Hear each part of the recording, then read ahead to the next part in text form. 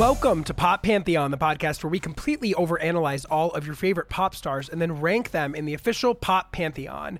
This, of course, is your host, DJ Louis XIV, and this is the third installment of our new Madonna series. It'll be the last new episode of the series, but I have a little bit more on that to come. Before I get into that, please don't forget to rate, review, and subscribe to Pop Pantheon wherever you get your podcasts. We're running a little contest right now where we're going to select our favorite review every single month, read it on air, and then send the winner a free Pop Pantheon Niche Legend Dad hat. So keep sending in your fantastic reviews. It really helps the show get in front of more people and spread the word however you can. If there's friends you know that are interested in pop music, interested in Madonna maybe right now, let them know about the show. Thank you so much for spreading the word on us.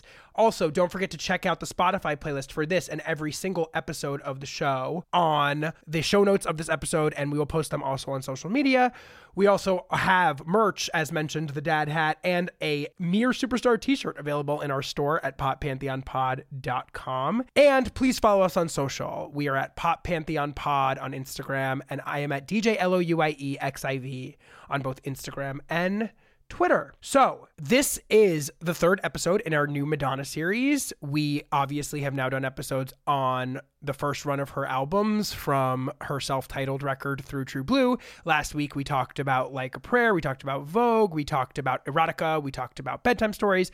This episode is going to cover her run from 1998's revelatory Ray of Light through 2005's Pay On to the Dance Floor, but also to Confessing Upon It. Confessions on a Dance Floor. Kind of what I consider her last run of truly important records. I want to be clear that we are going to republish in the next couple of days, I'm not quite sure which day, an episode that we did, I think it was the 5th episode that we ever published, about Madonna's run of albums since Confessions on a Dance Floor. It's me and Pop Pantheon fave Rich Duswiak, and we discuss Hard Candy, we discuss MDNA, we discuss Rebel Heart, and we discuss, unfortunately, Madam X. And that will complete in that foursome a series of episodes that covers Madonna's entire career. So I'm really proud that we've been able to close that loop with these 3 episodes. I'm so amazed at the reception that they've gotten. And I'm so excited for you guys to hear this one because this is my favorite run of Madonna albums. I'm completely taken with it. And there's so much to unpack here, both in a musical sense, in a thematic sense, in a lyrical sense, in terms of her vocals. I mean, there's just a lot here. And in terms of the way that she was able to reinvigorate her career, obviously at this point is Pop Pantheon legend. How many episodes have I mentioned Ray of Light as the gold standard for finding a new wave of success and launching yourself into higher tiers of pop stardom? So it was so fun to get to dig into all of this music. It's some of my all-time favorites. So without further ado, here is part 3 of our series on Madonna.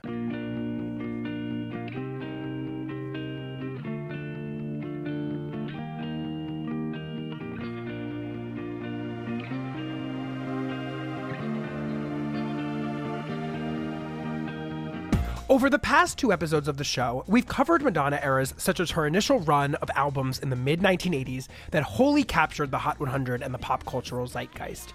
We've also covered eras such as her commercial zenith with Like a Prayer and Vogue, and her early 90s releases like Erotica that were both her most imperial and most controversial.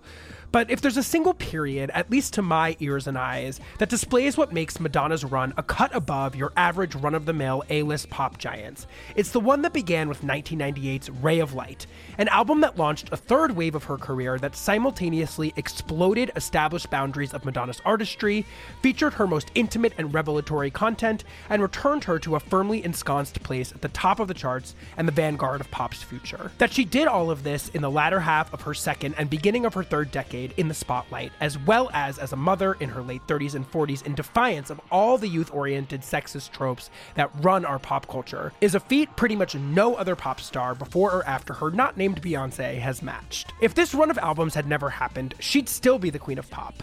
But because it did, she's something greater than that, a goddess who, at least for this time, seemed unbound by the rules of our earthly plane, and one who, during these records, fully solidified her status as one of the most important cultural figures, musical or otherwise, of the modern era.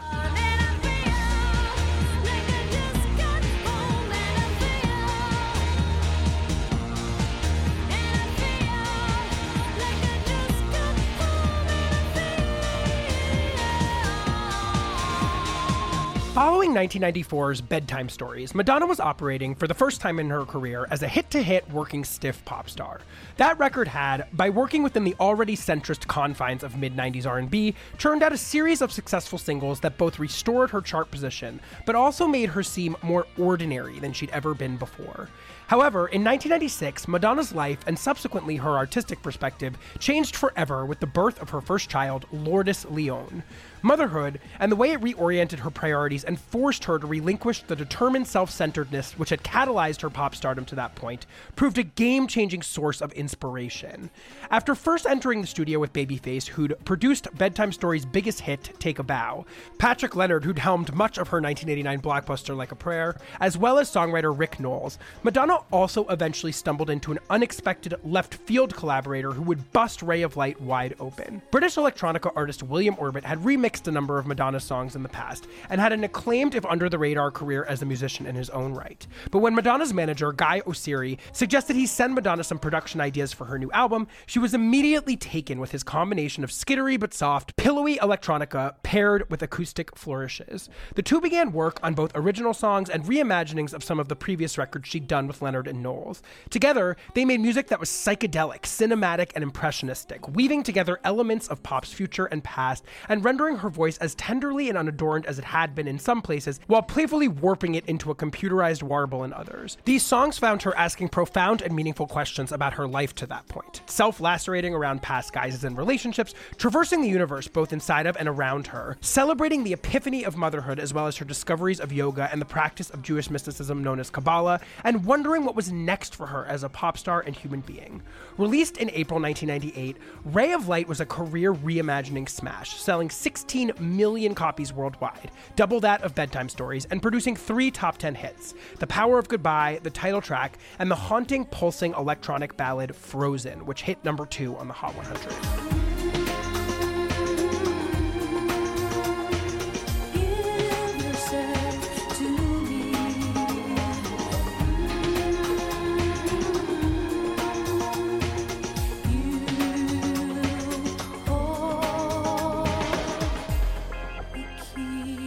Ray of Light arrived in the midst of the teen pop explosion of the late 90s and played like canny counter-programming, presenting a mature vision for the genre that still felt decidedly cool and modern. In addition to its commercial success, it became Madonna's most critically adored record to date, landing her first and only Grammy nomination for Album of the Year. It was also perhaps her most savvy and unexpected reinvention yet, and as only the most shrewd pop practitioners can, she seemed to know exactly how to follow it up with a project that both built on what worked and added a potent mix of new elements in order to keep her newly reinvigorated public intrigued.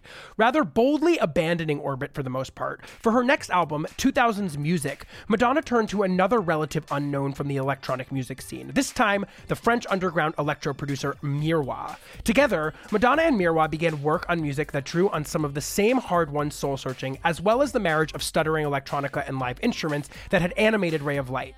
The record featured some of her most unfussy singing and productions to date, such as on the spare acoustic guitar ballads I Deserve It and Gone. It also contains some of her most adventurous experimentations with electronic music, such as the Daft Punk sad robot-inspired Nobody's Perfect, sung dourly and entirely into a vocoder. But what made music truly distinct from its predecessor was the return of capital F Fun Madonna, by way of her tried and true home base, the dance floor.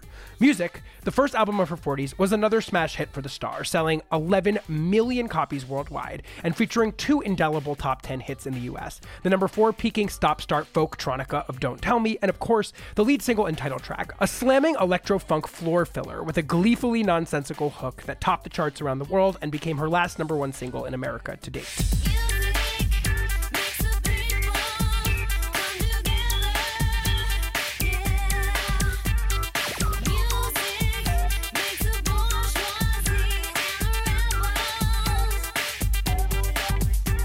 Following the back-to-back of Ray of Light and Music, Madonna was riding high. Nearly 20 years into her career, she had achieved the unthinkable, recentering herself as a main pop girlie, so to speak, in the company of a roster of artists nearly half her age who owed their whole gig to her. More pertinently, she'd done so without compromising her artistic integrity or flailing around for trendy hits. Perhaps some hubris was warranted, and that's exactly what happened with her next effort, 2003's American Life, a record which employed many of the same aesthetic touchstones as her previous two, including production once again from Miroir, but was meant to turn the introspection outwards, creating a commentary on post-9/11 America. The result, however, didn't gel. American life was stilted, remote, cold to the touch, and condescending, presenting a Madonna, perhaps for the first time, who seemed truly out of touch. It was also her first true flop since Erotica, selling less than half of what music had worldwide, producing only one top 10, the James Bond theme song Die Another Day, and being savaged by critics. To stumble this hard at any point in a pop star's career can be catastrophic. To do so as a 44-year-old woman, when culture will spit you out at the faintest whiff of irrelevance, could have been fatal. But Madonna had one last trick up her sleeve and knew that there was exactly one way to pull it out, by venturing once again, as she always seemed to in times good and bad, to the club. For 2005's Confessions on a Dance Floor, Madonna also dipped into her playbook by drawing an underground dance producer, this time British DJ Stuart Price, to the fore to help her create music that looked back, both at her past and the music that came before her, as well as ahead towards pop's future. Unlike her previous 3 albums, though, this music did not attempt to pull centrist pop along with her strange whims. Instead, Confessions aimed at down-the-middle, easily consumable earworms, state-of-the-art hooks, and irresistible four-on-the-floor disco house beats that swirled and beckoned towards ecstasy and euphoria without sacrificing the sophistication or world-worn wisdom of her other latter period material. This recalibration was very effective. Confessions spun off a series of hits worldwide, including Sorry and Get Together, but is probably best remembered for its lead single, the ABBA sampling anthem Hung Up, which topped the charts in almost every single country globally and hit number 7 in the US. Hung Up stands to this day as one of Madonna's greatest ever singles in a career filled with them, and also, perhaps, her last moment of true pop transcendence.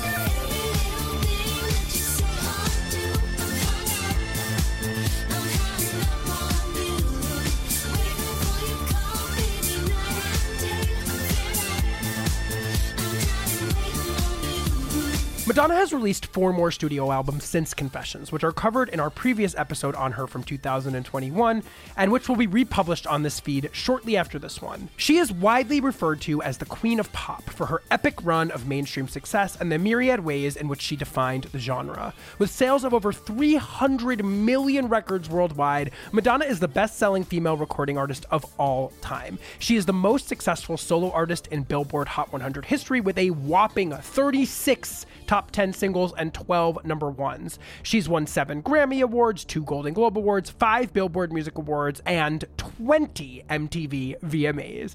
With revenue of over $1.5 billion from her concert tickets, she remains the highest grossing female touring artist worldwide. Forbes has named Madonna the annual top earning female musician a record 11 times across the last 4 decades. She was inducted into the Rock and Roll Hall of Fame in 2008, her first year of eligibility. Madonna was ranked as the greatest woman in music by VH1, as the greatest music video artist ever by MTV and Billboard, and is widely considered to be one of the most impactful pop cultural figures to have ever walked the face of this planet. Here with me to discuss Madonna's revelatory run of albums from Ray of Light through Confessions on a Dance Floor is author and journalist Annie Zaleski. I am here once again with the brilliant author and journalist Annie Zaleski, who actually just published a recent book on a very important Madonna acolyte, Lady Gaga, called Lady Gaga Applause, an Illustrated Biography. Annie, welcome back to the show. Thank you for having me. I like that you said acolyte. Depending on who you ask, the term might be different. I think Gaga and Madonna run hot and cold. Yes, they certainly do, but I think at the end of the day, there is love there. At least from Gaga to her, maybe. I don't know. Absolutely. I am thrilled to have you here for a topic that is near and dear to my heart. We've been covering Madonna for the last 3 weeks on the show, but this is my personal favorite period of Madonna's career, and I think the one in which her artistry reached its apex and one in which I was able to witness in real time, because I was born in 1987, so I wasn't cognizant for her peak 80s era. I was only marginally cognizant for like her 90s moment. The first Madonna video that I remember is Human Nature.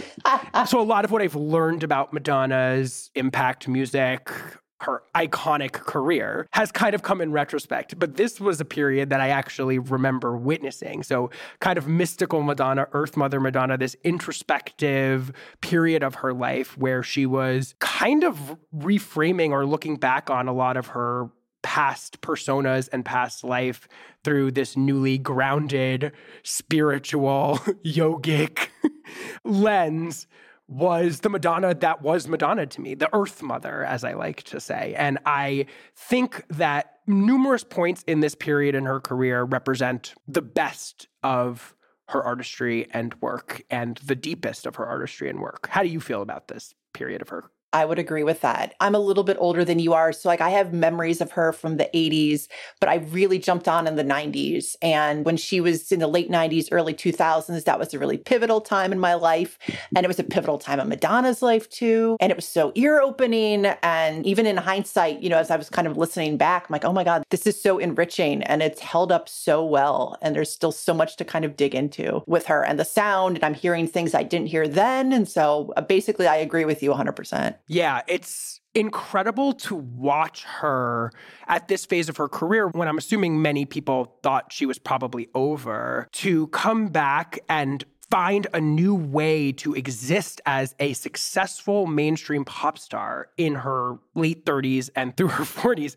It's something that very few pop stars have managed to do in a compelling way. And it serves, I think, in contrast to a lot of the struggles that she's had in the records that come after the period that we're going to talk about, which is that without sacrificing her integrity, she was able to find a way to make exciting pop music that operated in some sort of centrist way without pandering or attempting to recapture older ideas of who she was. And also to sort of traverse the universe. Like the entire time that I was listening, especially to Ray of Light and music in particular, I think about the way that she was interfacing with herself and thus with like the world at large as almost like she was on some sort of like psychedelic trip through her past, her present, and through music. And it's almost hard to reconcile this artist with the person that made like Cherish,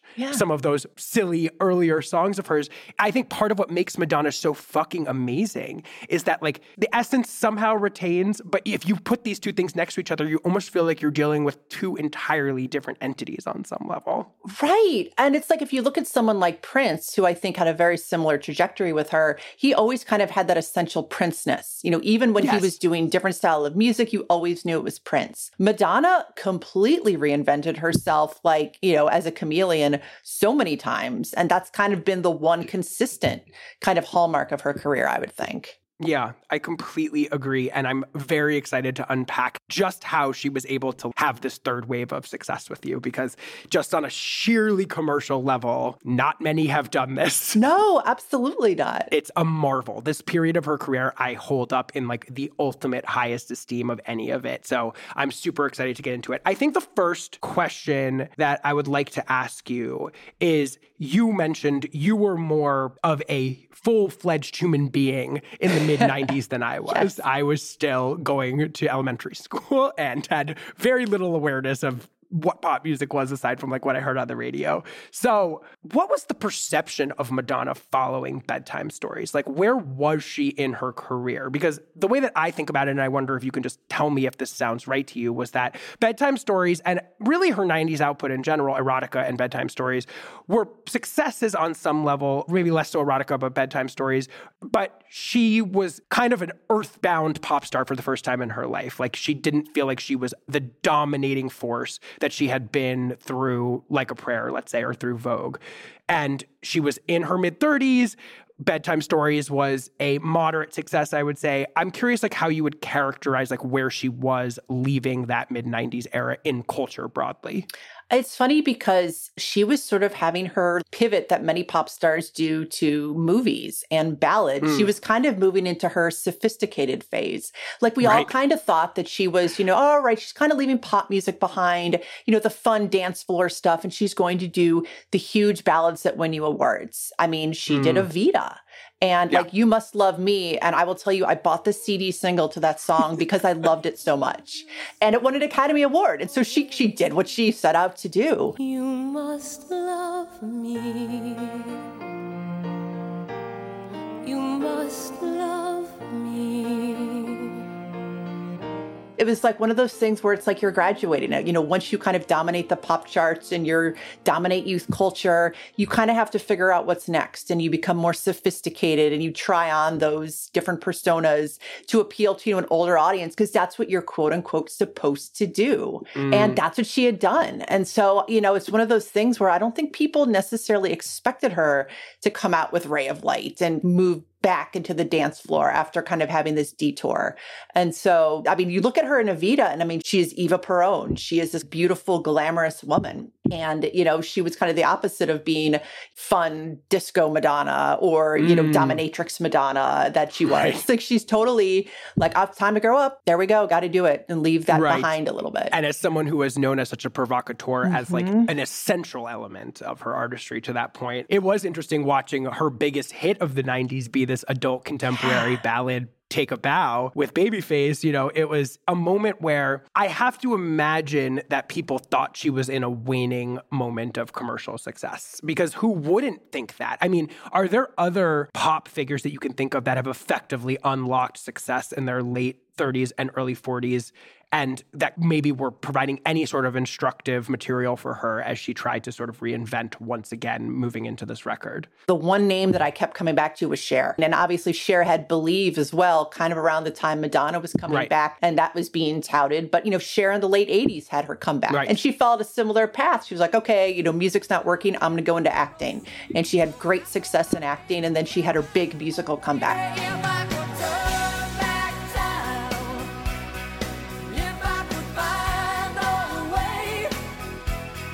So there's kind of an interesting parallel there. But otherwise, you know, not really. You know, most of the people that are in their 40s, you know, if they're rock stars, that's kind of a given. And especially if you're a man, you can be in your 70s and 80s. That's totally fine.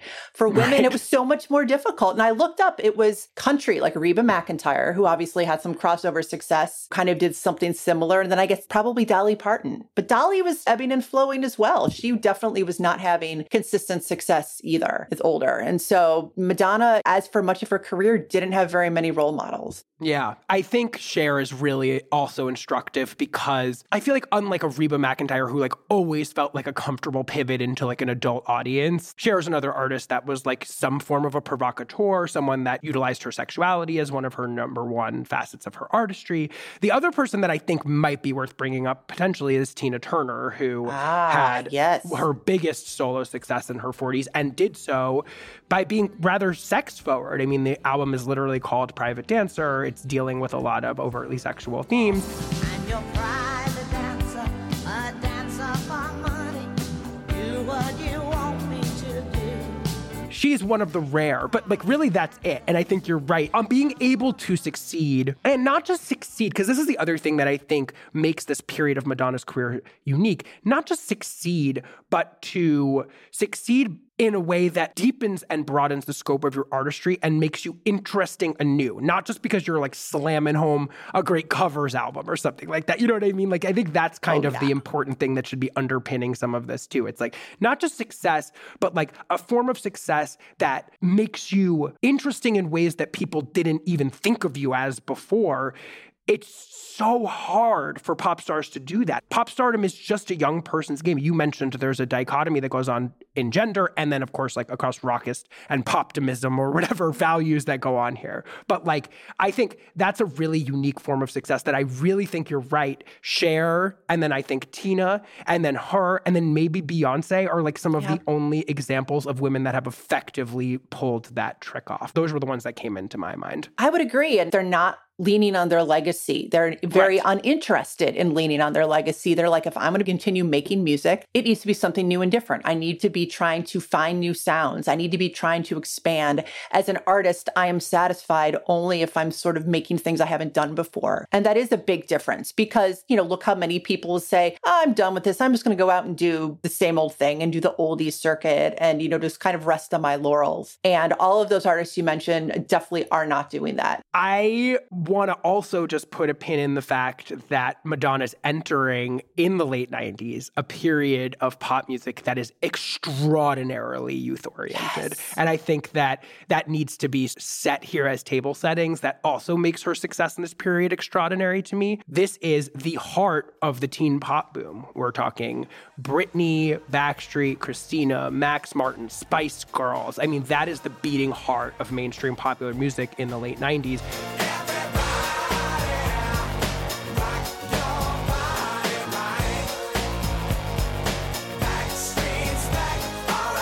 Add to the fact that this would be difficult in any era or hard trick to pull off for anyone, but she's also entering an era of pop music that is like really, really explicitly teen oriented.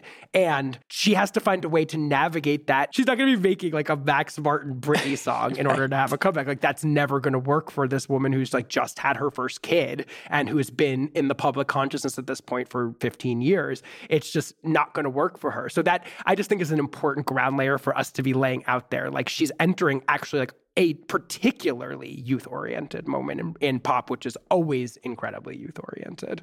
Yeah, if you look at some of the artists, they were literal teenagers. Madonna could have been their mother. You know, you look at like Mandy Moore, you look at, Jessica Simpson, you look at Aaron Carter, rest in peace. The pop stars were getting younger, even as their music was also geared toward teenagers. And it's like, if you're an adult, you can't compete with that. And I think what was smart about Madonna at this age is that she was like, okay, I'm not going to, I'm going to kind of pave my own way. And that was also one of the savviest things I think she did too. So Madonna returns with her studio album in 1998, Ray of Light. You sort of were touching on this right now, but like, what do you think her ambitions were for this project on both a sonic and thematic level? What do you think she was attempting to do with this music?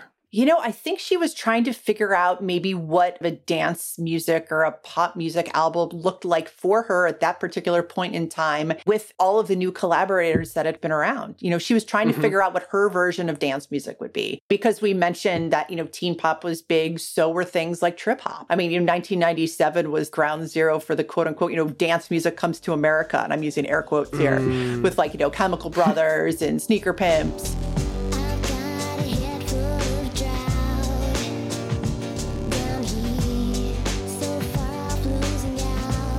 You look at the Saint soundtrack, which was all dance music.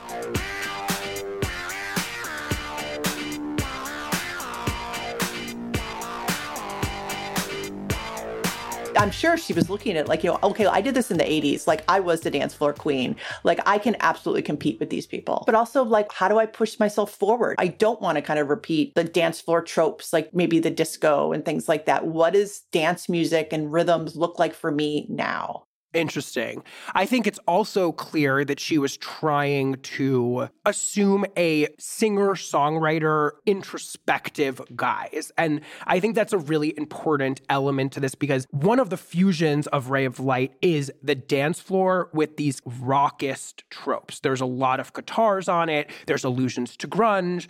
And I think that in terms of the themes that she was trying to deal with, she had just had her first kid, which I feel like is a really important element of this. She was very interested, it feels like to me, in making a pop record about motherhood and how motherhood had reoriented how she thinks about her life. And I think she also clearly had some sort of massive spiritual awakening because the other sort of undercurrent of both sonic and lyrical themes on this record have to do with Kabbalah and with yoga and with like her journeys to the East. That seems to be a big, for better and worse, and in some things we might look back on now as sort of cringy about Ray of Light on some level, like her singing in Sanskrit. Shanti, Shanti, Shanti, Om Shanti. There was definitely, I feel, a real kind of like revelation in her songwriting because Madonna had made introspective music before, right? Like a Prayer being a really obvious example of this. But she had never self-deprecated or like dug into looking back at her past in the way that she does on this record. I mean, on the first song alone, on Drowned World, Substitute for Love, she literally says, I traveled around the world looking for a home. I found myself in crowded rooms feeling so alone. Now I find I've changed my mind. This is my religion. I traded fame for love without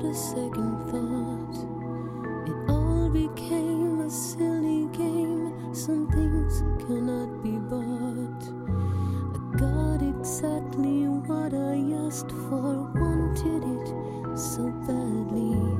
Running, rushing back for more. I suffered fools so gladly.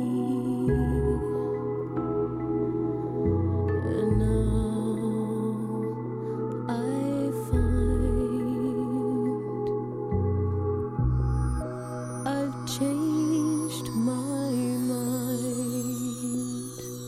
And this is something that she returns to so much on a lot of these albums, is looking back at her sort of like attention-hungry persona from the past and being like, wait, like that was kind of fucked up, and like I don't think about life that way anymore, and like having a kid changed my life and allowed me to be introspective about some of the things that I was known for in the past. Well, there's this idea of like home too. You know, I think of like Ray of Light. You know, you think of that song and then you think of like light zapping around and it's all very frantic. But the idea then of home, this like calmness, which is kind of yin and the yang almost. And that's what it feels like too, that she's trying to figure out what a calmer life looks like without fame. Because you're right, she's a mom now. So how does she balance that with this Madonna persona? There's a lot of tension in between that. But she conveys that in a really, you know, interesting way. It's not necessarily super hit you over the head of that. She doesn't have the answers, basically. She's trying to figure out what the answers might be. And it's kind of a work in progress. Right, like that sense of wonderment. I mean, I love what you say about the home thing. I mean,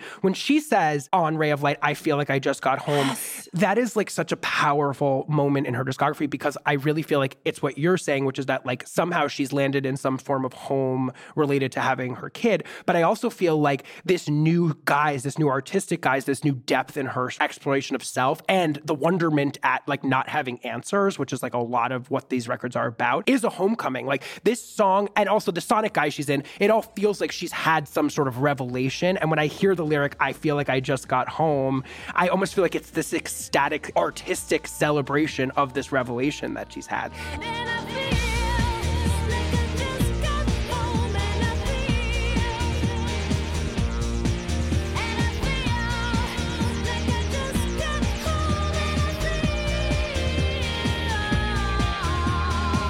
And I completely agree with you that in her vocalizing on Ray of Light, the song, and throughout this record, she's never sounded better and she's never sounded more human. She's never sounded less pushy in her vocals, kind of more at ease than she does in this record. And I do agree with you that it's almost like the skittering electronics of the production provides the chaos of the world or the chaos of her life outside, and she's providing the grounded sort of spiritual center of these songs in a certain way. And she's learning how to let go. She's learning not to have to have that control, and that it's okay to be grounded. And I mean, when you're someone who's in the public eye 24/7, as she had been for almost 2 decades at this point, the idea of being grounded and being, you know, not capital M Madonna all the time probably is terrifying. And the fact that she's letting that go and trying to figure out a new path as she's moving into motherhood, into her 40s, I think is also really interesting. The thing about Ray of Light that's so amazing is that the song, I mean, in particular, like it functions both as an expression of this record sort of like deeper, more esoteric, thematic concerns, and also as just like a slamming, exciting,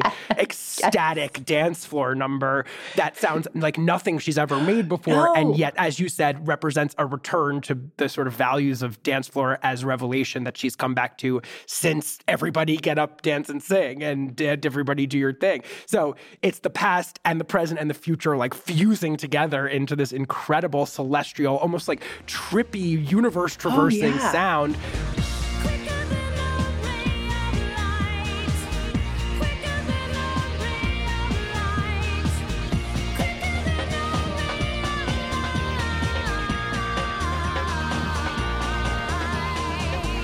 Courtesy of William Orbit, who I feel like we should mention here. So she had begun this record actually with Babyface, who had worked on Take a Bow and had abandoned him. She then picked up Patrick Leonard, who had been a huge contributor to both True Blue and Like a Prayer, and they wrote a bunch of songs together. But in terms of the sonic scope of this, the real thing that really brings this whole thing together is the producer, William Orbit. Can you give us a sense of who this man is and like why he's the person that she goes to for this? So he had remixed Justify My Love and Erotica. And so they had, you know, some sort of working relationship.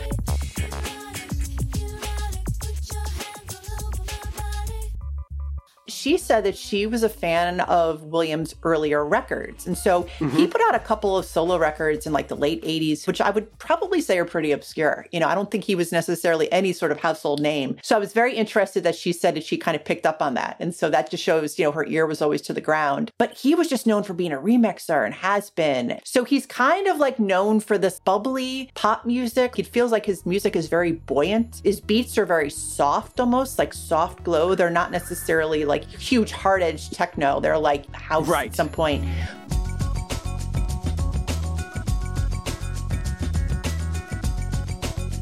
He has a very distinctive sound. When you hear it, you're like, okay, I totally get that. It's kind of dreamy. It's very human as well. He's very good at that. And he used a lot of samples too. And so it makes sense why potentially he and Madonna might connect at this time, because he's very different than who she had worked with in the past. I mean, I think one of the last producers she worked with is Shep Pettibone, who of course has such a very distinctive style, which is very different from William Orbit's. There's like a cinematic quality to it. And I think that there's something about the skittering electronics, but as you mentioned, there's a real soft pillow to the whole thing that perfectly encapsulates, I think, like what her ambitions were in terms of this revelatory lyrical content that she's trying to put out there, and also gesturing back towards the dance floor. What do you feel like are some of the other themes that are being explored here? We've talked about home, we've talked about motherhood, we've talked about her looking back on her career. The biggest hit and the song that single-handedly launches this record and reinvents Madonna's career is the lead single Frozen, which is one of her, I think, most powerful emotional ballads. You only see what your eyes want to see. How can life be what you want it to be? You're frozen when your heart's not open. It's like breakup, but it's realizing there's an ending to things, but it's in a way that you're at peace with it. You're not necessarily finding turbulence, or you're not conflicted about it. And I feel like this speaks to her faith and her spirituality at this point, you know, that it's more like, okay, this is what it is. Love is a bird, she needs to fly. If you love someone, something set it free. Love is a bird, she needs to fly.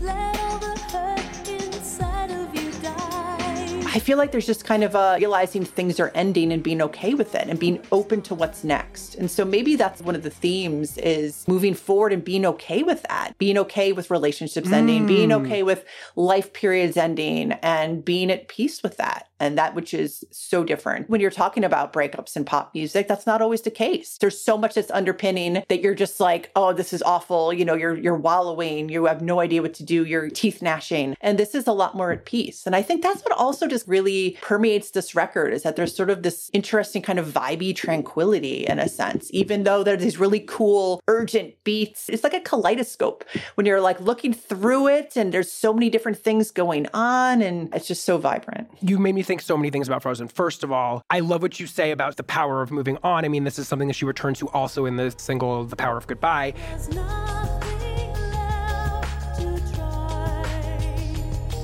There's no place left to hide.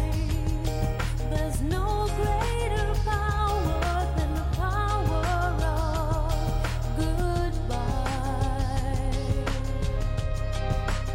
That represents something that she thematically deals with love, but also could stand in as a bigger story about Madonna's career and the success of her career, is her willingness to drop guises and to drop past successes and to move into the next form. That's something that has generated so much of her success, is this willingness to say, yeah, that was good for me, but like I'm ready to be something else now. And like that ability to take those risks and that boldness is such a huge reason why she continued to be successful, paired with the fact that her instincts about what was next were good. Unlike some other pop stars, you know, she always knew what was coming next. And I think a lot about the idea of Frozen linking back to themes that she's dealt with before on Express Yourself. The idea that in a patriarchal society, men don't know how to express emotion, and that can be the death knell to so many heterosexual dynamics in relationships. She talks about that a lot on Express Yourself. That's the whole theme of the song. You've got to make him express how he feels, and then you'll know his love is real. Here, she's saying you're frozen when your heart's not open. And the idea here is essentially that emotional distance kills love and intimacy, especially especially, I think, when dealing with male partners in a patriarchal system, which is something that Madonna is constantly interested in unpacking. Yes. She says, if I could melt your heart, we'd never be apart. If you could open up, if you could unlock this emotional part of your being, we could be together, but you can't. That's what she's resigned to here.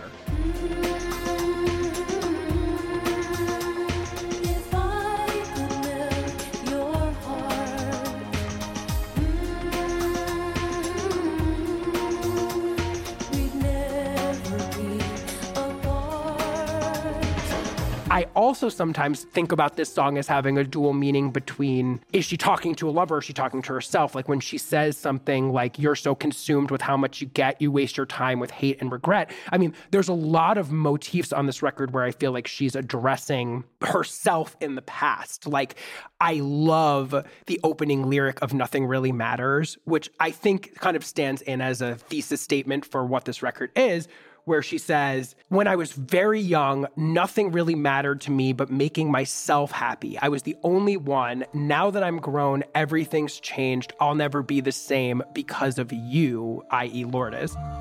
When I was very young, nothing really mattered to me but making myself happy. I was the only one. Now that I am grown, everything's changed. I'll never be the same because of you.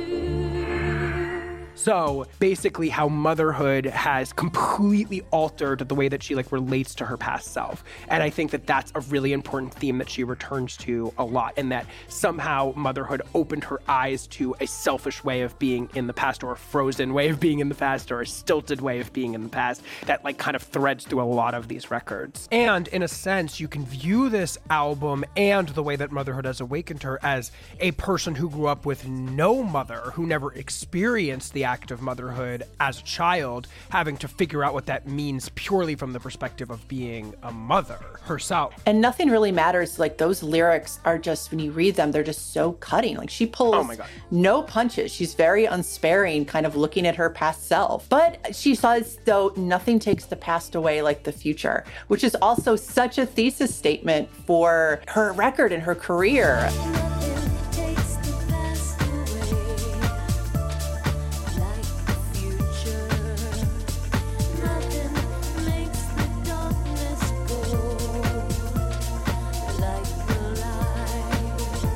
Is that a good thing? And I think that's the big question, is that she's saying, here's what this is. And I think it's up to us kind of to decide. You're so right. And you've nailed so many, I'm spine tingle, because there's another great lyric on this song, something is ending and something begins, once again speaks to the theme that you were talking about. But the sort of self-laceration here is a new feature. I don't think I've ever seen Madonna prior to this point be willing to sort of take the knife on herself. I mean, she's always been really cutting about men, and she's always been really incisive about broader cultural things. But there's a sort of self-reflection and self-laceration here that isn't present in the past. She says, again on Drowned World, I got exactly what I asked for, rushing back for more, and now I find I've changed my mind.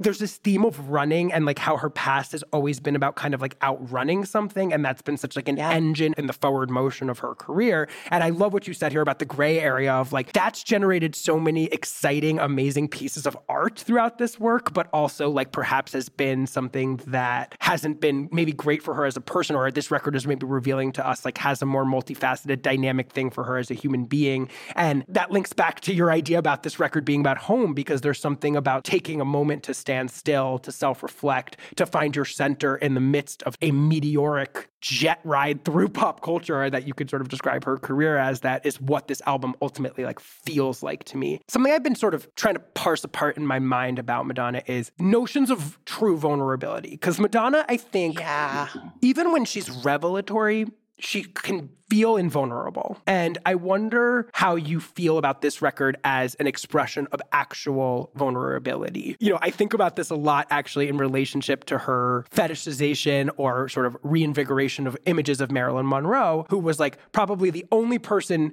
counter to her that's like as famous or iconic in pop culture. Yeah. Like they kind of are twin flames in this weird way, but was all vulnerability, was all tenderness, was all like you felt like you could blow her over like a leaf. And Madonna is so the opposite of that, like kind of like an impenetrable fortress. Even when she's having revelations, you feel like she's completely in control of everything that she's doing and saying at all times. How do you feel like vulnerability comes across in this record? Like, is that something that you feel like she reaches a new depth with? Do you ever feel like there's a tenderness that is on a new expansive layer? Or how do you relate to that in these songs? That is such a good question, and it's such a big question, because you're right. I mean, when you mentioned Express Yourself earlier, and that song is like all bulletproof vulnerability. She was, so tough. I think this is a really vulnerable record, but it's vulnerable on Madonna's terms. Like, even those lyrics we were talking about, we can kind of extrapolate and, well, it's probably, it's about motherhood. It's about what she's thinking, but it's universal enough. And it's also not necessarily explicitly spelled out enough. There's something kind of held back. There's something that we don't necessarily hear about. There's still that mystery there.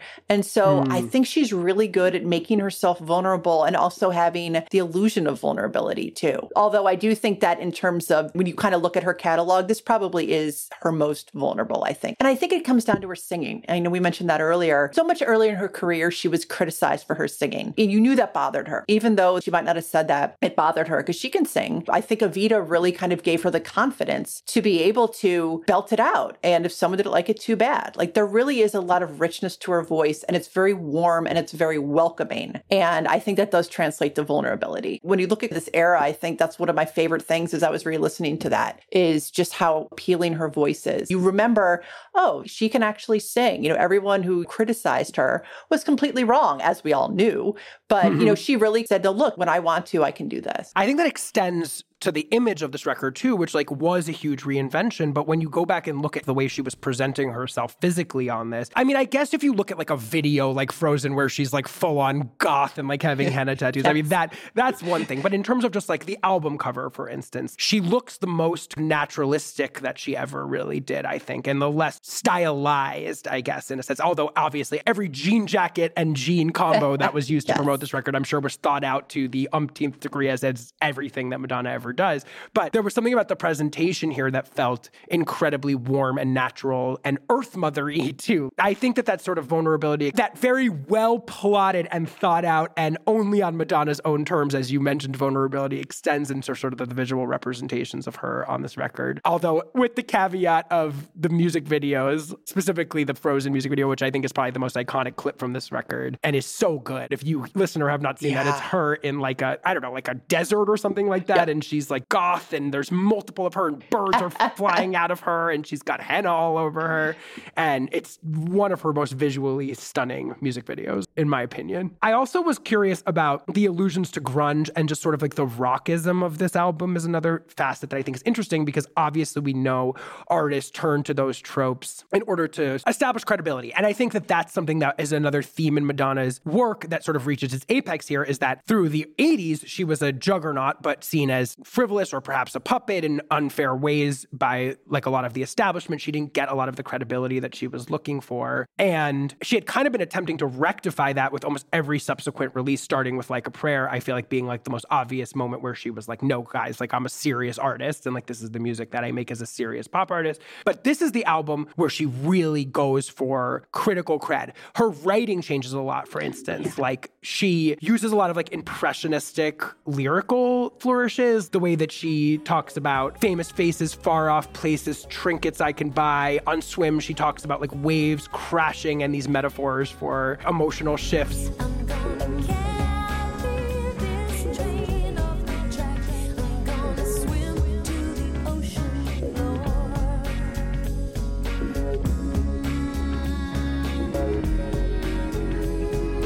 Crash to the other shore. In Ray of Light, the song, Zephyr in the Sky at Night. I mean, what the fuck is she even talking about? Exactly. For someone that was a very direct lyricist through a lot of her career, I feel like this represents a real shift in that way. So can you talk about some of like the rock flourishes and aesthetics that she's bringing into the mix here on songs like Drowned World, for instance? the face of you, my substitute for love, my substitute for love.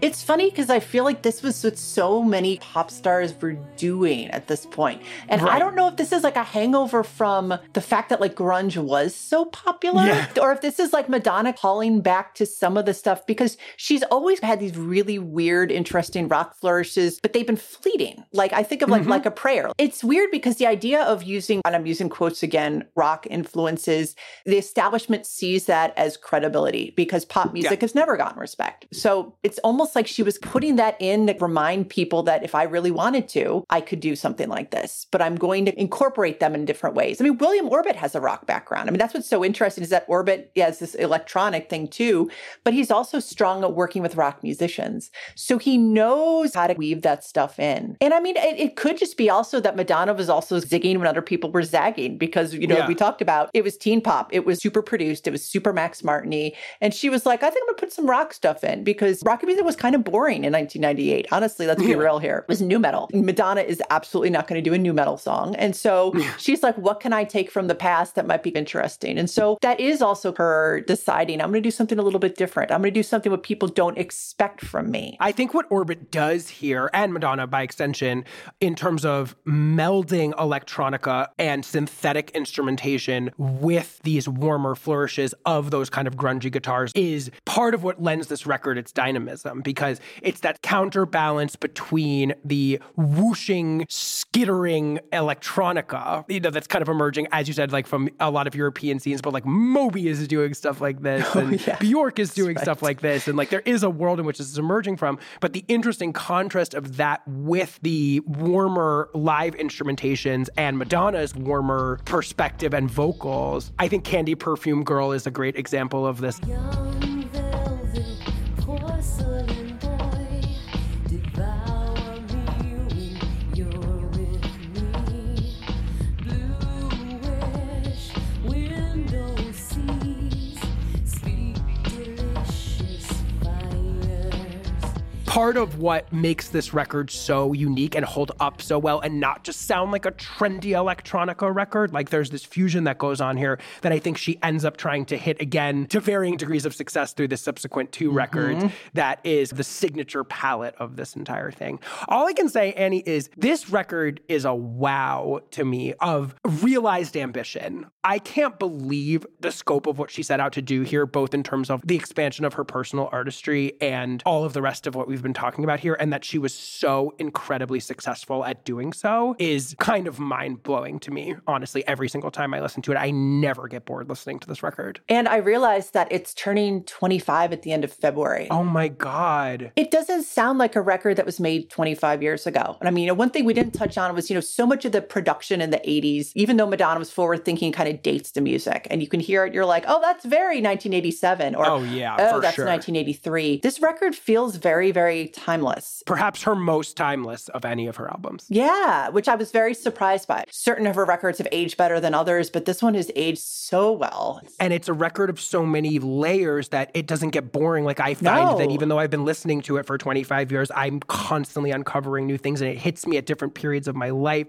And it's the record that unfortunately casts a shadow over, again, I hate to return to this, but like over some of her antics over the last 15 years, because it's like, you know what this woman is capable of. And this is it. To me, this is the crown jewel of Madonna's artistry. And it's like, you can't look away from the fact that she created and realized such an ambitious, such a revealing, fascinating, dynamic, a record that works as pop and as something experimental. All of these things, I feel like she achieved the height of her artistry here. And you can never look away from that. Like everything now is like in the shadow of that on some level. Oh, absolutely. And I think that is what is so frustrating is that, you know, Madonna is capable of this. You know, Madonna is capable, you know, if she's in the right mood, has the right collaborators, has the right studio environment, and that she can make brilliance like this. And so she's always set the bar so high for herself, which is great for us, but difficult for her because she always has these benchmarks that are just, she's always trying to even reach, if not top. And it's just, they're just so good. It's difficult. How would you characterize the sort of critical and commercial success? Like, does this reinvigorate her career in like notable ways? Like, how is this record received? My recollection is that this really catapulted heralded her again. Obviously, I think it was a different time frame because, we're in the 80s. The 80s was the era of the superstar because of the monoculture and that Madonna was Madonna and everything.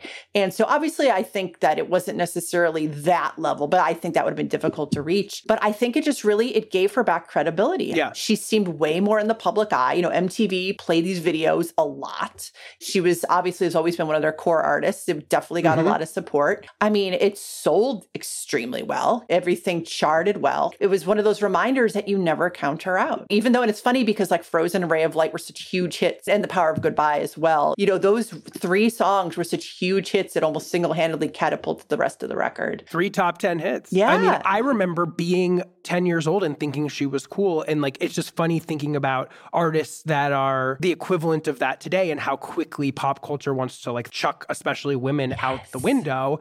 And the fact that I grew up and was so fixated on her having not been there for those 80s peaks just speaks to, I think, like what this record did. And that she did so by kind of acting as counter-programming, as we mentioned, to this teen pop movement so effectively. Like, it boggles the mind. There's not enough praise that I can heap onto this. Like, so many moments in Madonna's career like can encapsulate like why she's Madonna, like why she is just the most successful pop star that has ever walked the face of the earth. But I think if you had to land on one, it's this. It's like this 39-year-old woman came back with a record that didn't sound like what most of mainstream pop was doing at this exact moment, and was dealing with these incredibly mature themes that like don't necessarily provide fodder for most pop music. You know what I mean? Motherhood and religion and Eastern philosophy and introspection, looking back, being someone older that's able to look back on the past and make that into something fun to listen to. It's spine tingling.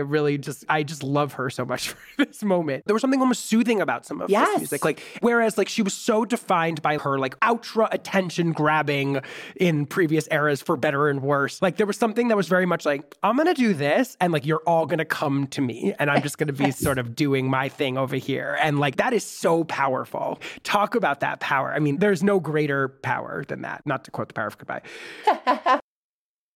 Hey everyone, are you liking this episode? Are you enjoying what you're hearing here? Well, I think you might need to join Pop Pantheon All Access. That is our new Patreon channel where for just $5 a month at the icon tier, you'll get access to at least one bonus episode a month where we're talking about new music. This week, we did a whole new episode talking about new stuff from Lana Del Rey, from Meghan Trainor, Paramore, Kim Petras, and so many more of your favorite artists. We recently published an in-depth review of SZA's SOS featuring Pop Pantheon fave Owen Myers, and other Pop Pantheon guests of choice have shown up on album deep dives like Rolling Stone's Britney Spanos on Taylor Swift's Reputation and Dunzo's Troy McKeady on Britney Spears' Blackout, and we have so many more of those episodes to come. And we're also providing access to our Discord channel, guest list for my party, Gorgeous Gorgeous, and so many other amazing perks. So head over to patreon.com/poppantheon or click the link in the show notes of this episode or in our bios on social media and become an icon tier subscriber today. So, Ray of Light is a massive success. It sells 16 million copies worldwide, and I think most importantly is considered to be her most acclaimed and fully realized artistic project, probably to date, to that point and after that point. I think it's important that to this day, it's widely considered to be one of the finest examples of a mainstream pop album, or the scope of what a mainstream pop album can be. We still hold it up in this very particular way. It's nominated for 6 Grammys, wins 4 of them, and it's her only album, which is truly shocking, to be nominated for Album of the Year at the Grammys. This record really resituates Madonna not just as a commercial force, which it certainly did, but I think even more so than Like a Prayer and her early 90s art tour statements, really situates her as an artist of heft and credibility in a way that she really hadn't been before. And that is part of what I think gives the next swing of her career some form of legs that perhaps she wouldn't have had otherwise, even if she had generated some hits. And clearly she understands what worked here. So she gets back into the studio pretty quickly, and 2 years later, she releases another record, 2000's Music. Orbit is still in tow for a couple of songs, but the main collaborator is now this guy, Mirwa. How do you think she's attempting to build off of the success of Ray of Light in this record? And what is she also attempting to sort of shift, alter, expand, throw out from that in music? Well, first off, it's funny because before she released the record, she had those stopgap singles from the Austin Powers movie, Beautiful Stranger.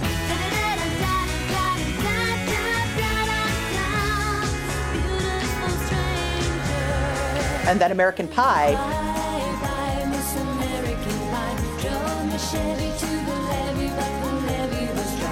Which were also big hits and they kept her going. But in hindsight, though, there were like kind of a little bit of the same. And I think like Madonna, she's like, let's move forward. Let's see what else we can do. So Mirwaz, and it's interesting because I was thinking about like kind of putting him in time. And so I guess how they got connected was her manager, Guy Osiri, said, hey, like he was potentially wanting to sign him. And Madonna was like, no, I want to work with him. This is great. And he had a kind of that French funk 70s R&B.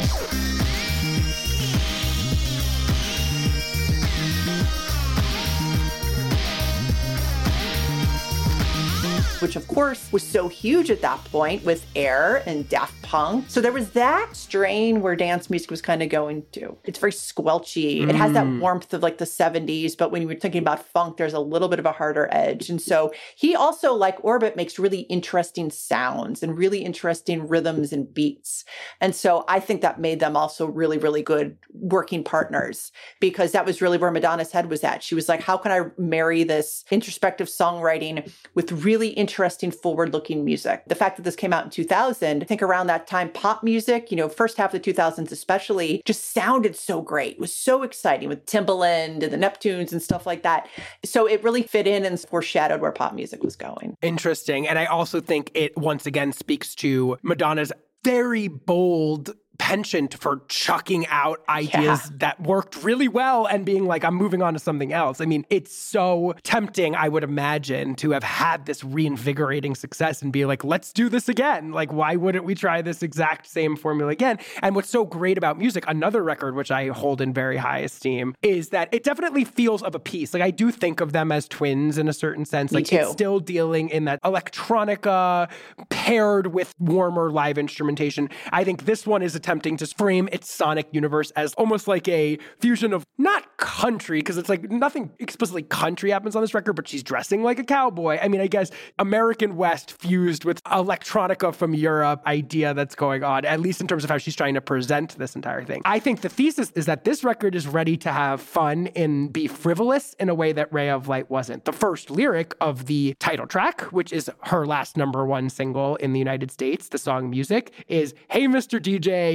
put a record on. I want to dance with my baby. And I feel like that's a really instructive moment for understanding this record. Hey, Mr. DJ, put a record on. I want to dance with my baby. Music, the song, is such a fucking blast because it's like literally nonsense. I mean, everything she's talking about is like silly and fun in a way that like nothing on Ray of Light really was. And a real straightforward return to the dance floor, almost more so than anything on Ray of Light was too.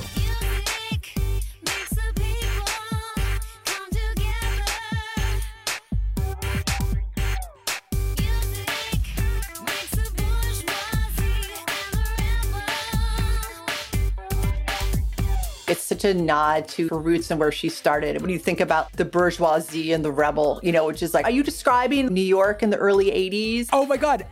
Is that what it is? I tweeted this the other day. I was like, what is music mix the bourgeoisie and the rebel? What does it mean? What does it mean? I think that's like the universal dance floor, that it's like it's open to everybody. Even if you're the most punk person or, you're the richest person, it's room for everybody. I like that she was using those two opposites for that. Yeah. She's used binaries and dichotomies before, but I think that is very telling with this. Right. And she also is kind of building on a theme that's going to start to permeate a lot of her music, especially on Confessions and moving forward, which is like this ticking clock idea, like that she just has to keep propelling herself moving forward. She says in the song, don't think of yesterday and I don't look at the clock. I like to boogie woogie, she says.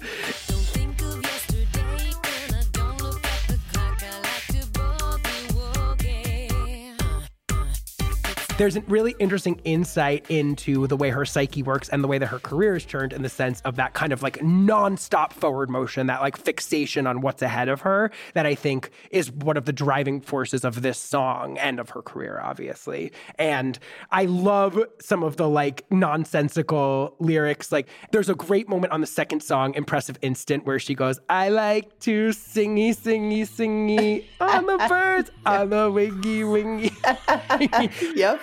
I like to singy, singy, singy like a bird on a wingy, wingy, wingy. There's a sense that she's really having fun on these records in a way that perhaps she hadn't in quite a bit of time, I think. And it's so interesting because, we talked about on Ray of Light how she was really using her voice and she was singing and showing people coming off of Ida, I can sing. Here, she's like, let's distort my voice. Let's kind of like play with it and let's go in the exact opposite direction and use it as another instrument.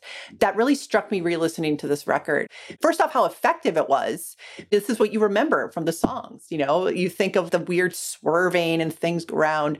It also kind of represents your own life kind of evolving and distorting. And so it's so smart. It's so Madonna, but it's so savvy. You brought up Daft Punk earlier, which I think is a really important touchstone for this record and for Miroir.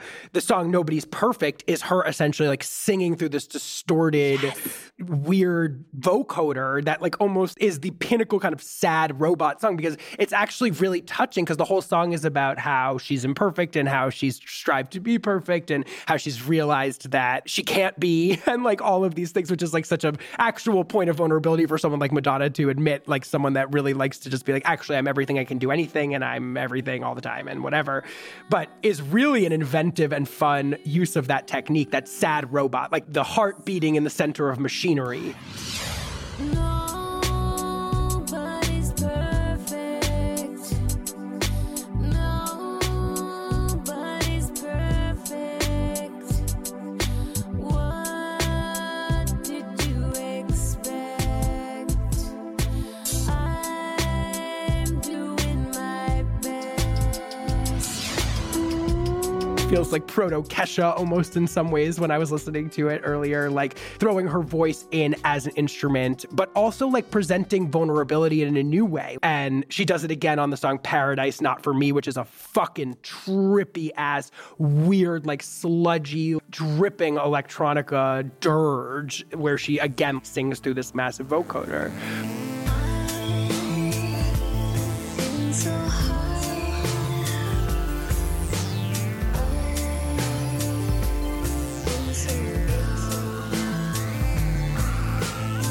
But I think the other thing is that this also features some of her most like naked, open, simple vocal performances ever. Like the song I Deserve It, I find to be one of her most touching and simply affecting songs and vocal performances ever. Many miles, many roads I have traveled, fallen down on the way. Many hearts, many years have unraveled, leading up to today. The phrase, I try to do what's best, I know that I deserve it. Yeah. Oh my God. I have no regrets, there's nothing to forget. All the pain was worth it. Not running from the past, I tried to do what's best. Know that I deserve it. That's basically someone speaking this out loud to say, no, wait a second, maybe my path has gone astray, but wait a second, I deserve better. I deserve this. And like even saying that out loud, because for so many people, that's so difficult to just say because they take so much shit from people and in relationships, they make excuses. And it's like when you come to the realization and say, wait a second, I deserve it. I deserve better. When you can actually reach that point, that's incredible. And there's a lot of those moments on that record where she's just casually dropping off these lines and you hear them, you're like, wow. There's so many layers to it. I agree. I love what you're saying about that too, because that, returning to the idea of like, how does Madonna get vulnerable? There's a sense in like, she doesn't have to have an answer for everything that I think runs through both of these records. And she's kind of just like, I'm worth it, period, without necessarily having to like prove myself. Because there is this feeling in a lot of Madonna's early work of constant proving, constant showing, proving people wrong. You mentioned earlier, like her being upset about critics saying XYZ about her voice. And I think that that's something that drove a lot of her career, which Absolutely. is like, people say I'm this and I'm going to show you that I'm not. And I'm going to show you I can do what everybody's saying I can't do. And I'm going to sing in Evita and I'm going to make a credible form of pop music that like critics love. But I do love the way that the vocals mirror on I Deserve It exactly what you're saying about sort of the lyrical revelation of the song, which is that it's one of the only songs where like her voice sounds so simple and she's just singing in a really calm, quiet, soothing manner. I just feel like I've experienced so few times listening to most of her like most well-known music. I think the two crown jewels of this record are back to back in the back half, which are Don't Tell Me and What It Feels Like for a Girl, two of my all-time favorite Madonna records. We should land for 1 second on Don't Tell Me. Really the true manifestation of the country electronica fusion. Yes.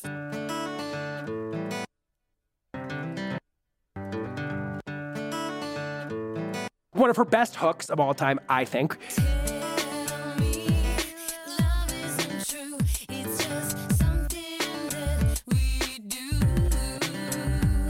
And the kind of like skittering start-stop production, you brought up Timberland earlier.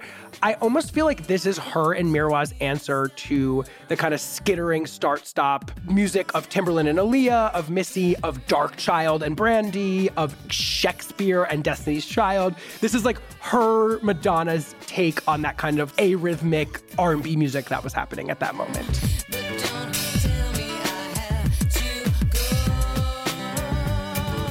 And what's so funny is that this is the song that was co-written by Joe Henry, who is related to her, but he is known as basically a straightforward but very smart singer-songwriter. So it's fascinating that like that's what it came out of. And I believe that he actually did a version of the song, modified version, before he gave it to Madonna. Tell me love isn't true. It's just something we do. But it's so interesting that that's what it came out with. I love how the song builds too. Like you mentioned, this kind of stuttering stop.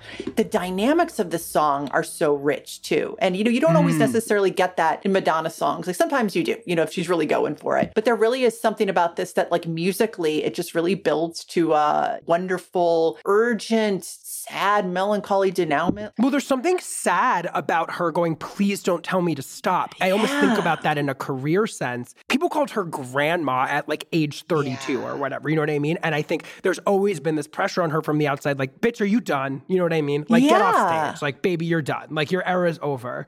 And this idea of like, I won't stop. Please don't tell me to stop. I don't look at the clock. I don't, like there's these themes that she returns to a lot, which are these kind of defiant fuck yous to that notion of her. But this one comes across as more plaintive and desperate and vulnerable in a way. Please don't tell me to stop. I know she's talking about it in the sense of a love song, but there's something you could thread that to her general attitude towards her career at this point to sort of be like, don't tell me to stop. Like, I still have more to do and more to say here. It's brilliant. And I have to quote the great Tom Bryan, who reviewed this a couple of years ago and said, "Don't Tell Me is pretty, but it's also strange and itchy and ungainly. It sounds like sentient droid alien life forms intercepting earthling radio waves and then attempting to write their own Sheryl Crow song."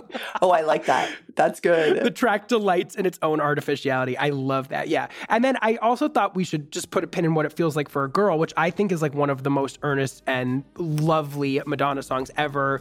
Of course, getting into some of her tried and true themes of women being underrepresented or misunderstood, but also I think features some of her best lyrics, like hands that rest on jutting hips repenting, a evocative lyric that draws in some of her past themes of religious and Catholic guilt.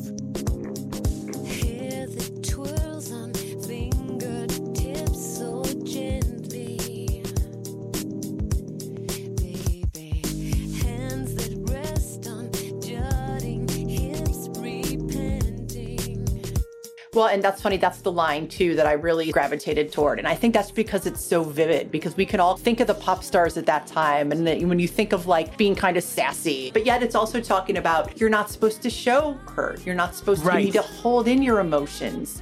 The line, when you're trying hard to be your best, could you be a little less? Oh my God. That's like every single woman who's saying, can you be a little bit less of yourself? Can you be a little less extra? Stop being who you are. When you're trying hard to be your best, could you be a little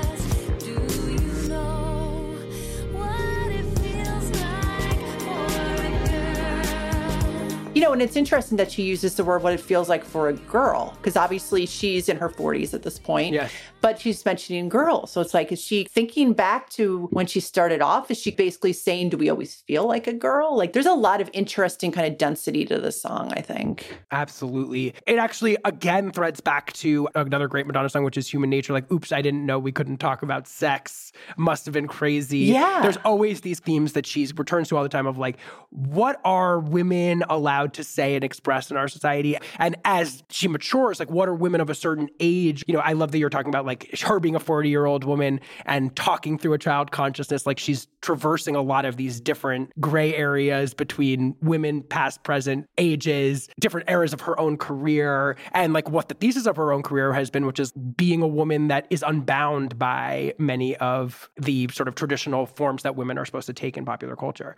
So obviously music is another unexpected, huge late period success for Madonna that I would say builds off of the reinvention that happened with Ray of Light. It spins off what is her last #1 single in the US, the title track Music. She has another top 10 hit with Don't Tell Me, which reaches #4. And as we enter the 2000s, she launches her first official world tour since 1994, the iconic Drowned World Tour, which I thought that I would share briefly. I have deep sadness about because my parents went to it without me when I was 13. They went and saw the Drowned World Tour without me, which is like so sad. One of her most iconic tours where she like comes out in the kilt and she's like doing the whole Seattle grunge look. Did they even ask if you wanted to go, or they just No, they didn't get it. I think at the time I was like probably just obsessed with like Britney and Christina and like all of that stuff. And I don't think they knew that they should have brought me there. But that's like a cultural event. Like, they certainly brought me to a fuckload of like Rolling Stones and U2 shows. I will never forgive them for that. So before we dive into what comes next, which, depending on what you think about erotica, constitutes her most serious commercial road bump in her career thus far. Before we get to American Life, though, I just want to touch down on the idea of like the uncharted waters that Madonna is in at this age, being where she is in her career. She is now in her early to mid 40s, and she's had yet another semi-imperial phase of her career, and probably the most unexpected and surprising one yet. Is there anybody or anything she can look to? I guess maybe Cher having the fluke hit of Believe aside. Is there anybody that's been here before? I mean, I don't think so. And 5 years later, after Ray of Light, pop music has gotten younger still. It's Beyonce, because Beyonce is what, like 23 at this point? Mm-hmm. In 2003, she is like the new queen. Obviously, the teen pop stars are still popular. She's sort of like, I hate to use the word like elder statesperson, but that's what she was. Yeah. She really was. Totally. I think somehow her most obvious counterpart by this point is Janet, who is continuing to have success, even though Janet is 10 years younger than Madonna, it should be noted, and is doing something opposite from Madonna in this phase of her career, which is returning to a youthful aesthetic. Like, All For You was definitely a recalibration back towards like frivolity and lightheartedness and fun after like The Velvet Rope.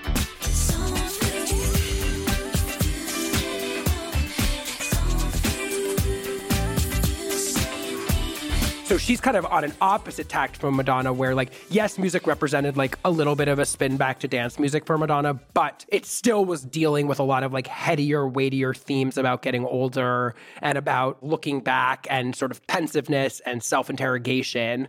So even someone like Janet, who is another star from the 80s who has survived into this era, is doing so by being much more conversational, I think, with the sort of teen pop that's going on at that moment than Madonna is in Music and Ray of Light. I think Janet Janet is probably the best parallel. And it is funny that she's a decade younger because she had been in the public eye for about as long as Madonna, but she just started so much younger. So she enters 2003 and she's going to release her next studio album, American Life. And I get the sense, and tell me what you think about this, that she feels that this ponderous era of her career is working for her.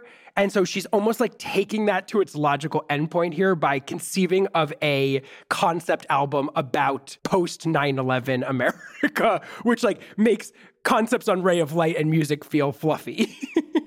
Does that seem like potentially right? That seems right. And I think she wasn't alone in that. I think a lot of pop musicians, or just musicians in general, were trying to figure out what is exactly our role here after this like very weird time with like the Iraq War too. Like the early 2000s were a very strange, fraught time.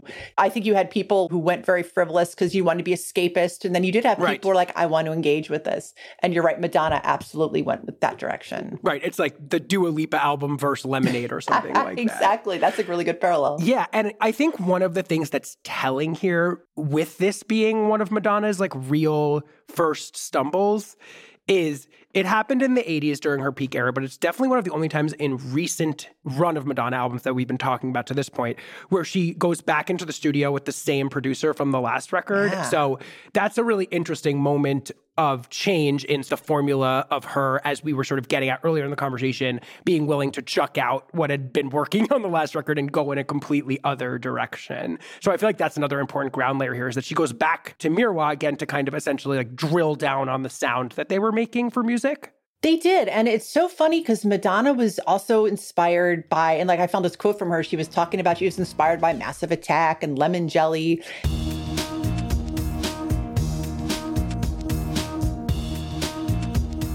And acoustic and electronic music. And it's like, but you already did that on the last two records. Right. I feel like that might be a hint as to maybe why this record didn't work so much, because it's like, Madonna, you already did that. And like, why are you repeating yourself? Even inadvertently, even though you don't like doing that and you're working with the same people again, something about it just didn't work this time. It's puzzling to me that she's working to everything that worked so well on music with same collaborators just didn't work here. I don't know if it's the lyrical approach. It could be the time was so weird. Well, let's figure it out. So we talked about it sort of being a concept political album. If you had to describe what the thesis or themes and sounds of this record are, how would you describe what she's doing here exactly? And like how it's building on what she was doing in the last couple of records and perhaps also like maybe doing it less well? ?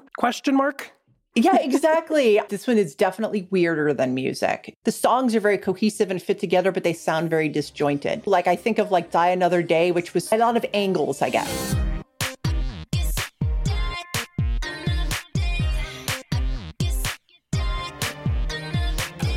As we were talking earlier, the music was kind of soft and maybe welcoming. This one feels kind of harsh, and it's a little bit more, not aggressive exactly, but it's more urgent and in your face. It's a harsh sounding record to me too. I think angular is an accurate description. It's very discordant sounding and using electronic music to create a sort of like almost confusing sonic landscape that sort of stutters. And music did that, but this does it in a way that feels abrasive. And I think the idea behind that is to respond to the chaotic world that she's attempting to make this concept record about. But I think what's so intriguing about American Life, and perhaps one of the reasons I find it like really remote and like difficult to sort of relate to, is you have the lead single, right, which goes down in history as a big Madonna flop. It's called American Life, and it's the song that's really like explicitly trying to like tie her bio to the idea of like a failed American dream, right? Like, so she's trying to like posit herself as someone who really benefited from the American dream. She like talks about, I lived the American dream, right?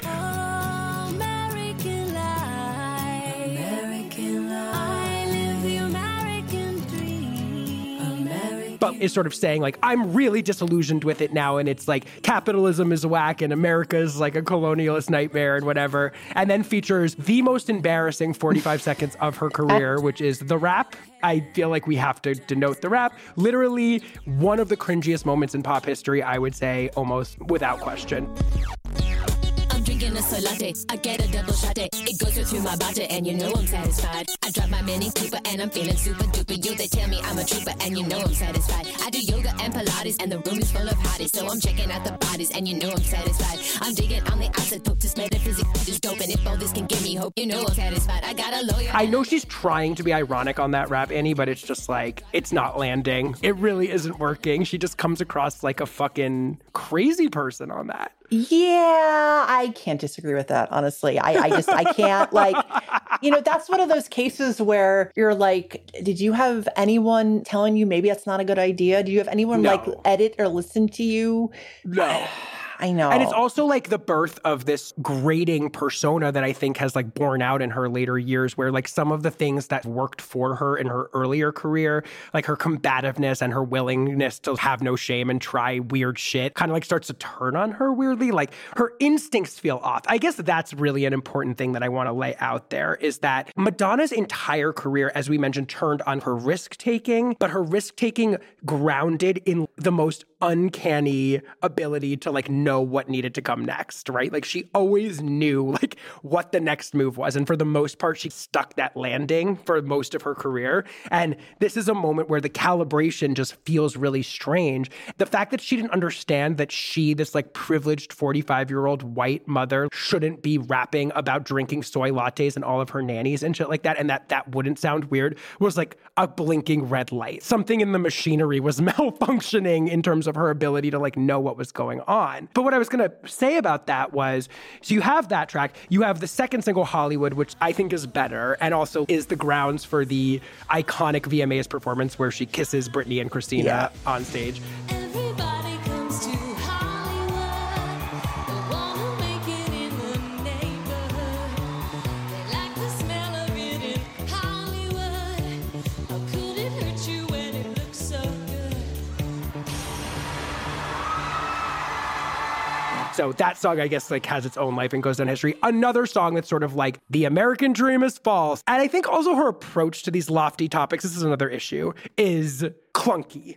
When she was doing self-interrogative music on Music and Ray of Light, she was really able to dig into that in nuanced ways. Like we talked about like her beautiful songwriting on What It Feels Like for a Girl, for instance, or on Nothing Really Matters, right? Like she had hit this almost poetic stance with her songwriting in these last couple of records. Here, a lot of these metaphors, they have the stink of like rich white lady like realizes things are fucked up in the world, right? Like it has that vibe going on to it, and that is like not an appealing vibe. Like that is not a good vibe. So you have Hollywood, the second song. You have I'm So Stupid, which I wrote down, is this her freshman in college album and I just took a philosophy class? I'm so stupid, 'cause I used to live in a fuzzy dream, and I used to believe in the pretty pictures that were all around me, but now I know for sure that I was stupid. There's like this, oh my God, I just woke up and I realized the world is bullshit. You know what I mean? Like I'm out of my bubble now and like now I realize the world is bullshit. But once you get beyond those three songs, I think this record is less a statement on American culture and more the story of a disillusioned pop star experiencing a midlife crisis is like how I ultimately see this record, more than like a statement on American politics. And I think that's a good assessment. It's funny because you talk about intention, and she was always very intentional about where she was going. I feel like that she maybe was not going for that. And because she missed the mark of making this grand universal political statement, it ended up being this statement on midlife crisis for a pop star. Because you're right. It's funny because, the last two records were so personal and it really hit and connected. When she's trying to be universal here or representative or be ironic, it just doesn't work. But when she is peeling off that facade a little bit, letting people behind it, it is a little bit better. And I think that's very right. That's maybe why this record is so frustrating. Is it because she has this intention of doing one thing and it doesn't succeed and she still pushes even though that direction's not working. Right. But yet it's like, look, there's a whole other thread. Lean into that instead. And it's almost like she willfully doesn't. Yeah, I agree with that. That's a really good assessment. And I think there's always a struggle when a pop star makes a record that's like, it's hard being me. That's a really hard album for a pop star to make. Some people have done it well. Like I think, for instance, like Billie Eilish did it really effectively on her last album. There are ways to make like the struggle of a pop star somehow still feel not remote and sort of like cringy. But this record is the opposite of that to me. Like I listen to a lot of these songs and I'm like, I don't want to hear you whine. I can't process that. Like it just doesn't come off well. And you come off as abrasive in a way that unfortunately presages some of the ways that she continues to come off as abrasive in this last sort of 15 years of her career. Not that she's been whining or whatever in the last 15 years of her career, but this sort of feeling of out of touchness, this feeling that the way that she perceives herself and the way that she wants others to perceive her feels completely disjointed from reality. I think this is the first time that this kind of registers on record for her. And it felt like maybe just a misstep at the time, but now I look back on it and I think, okay, this was a sign of things to come on some level. I would agree with that. It really is foreshadowing the fact that she was human. She could mess up and she could have a misstep. And I think what's frustrating too is like you look at something like Mother and Father, which you read the lyrics and it's like she's telling a story about herself. She's telling a story about losing her mom. And it's an honest song. You know, not every lyric is perfect. It's a little, I mean, my father had to go to work. I used to think he was a jerk. Yeah. All right. Classic Madonna clunker. Exactly. Not the greatest lyric, but like the sentiment's there. She's, you know, was trying. Right. But then the next line is, I didn't know his heart was broken. Not another word was spoken. Like, okay. Great line. She's kind of delving into, you know, a very notoriously fraught relationship. My father had to go to work. I used to think he was a jerk. I didn't know his heart was broken. Not another word was spoken. He became a shadow of the father I was dreaming of.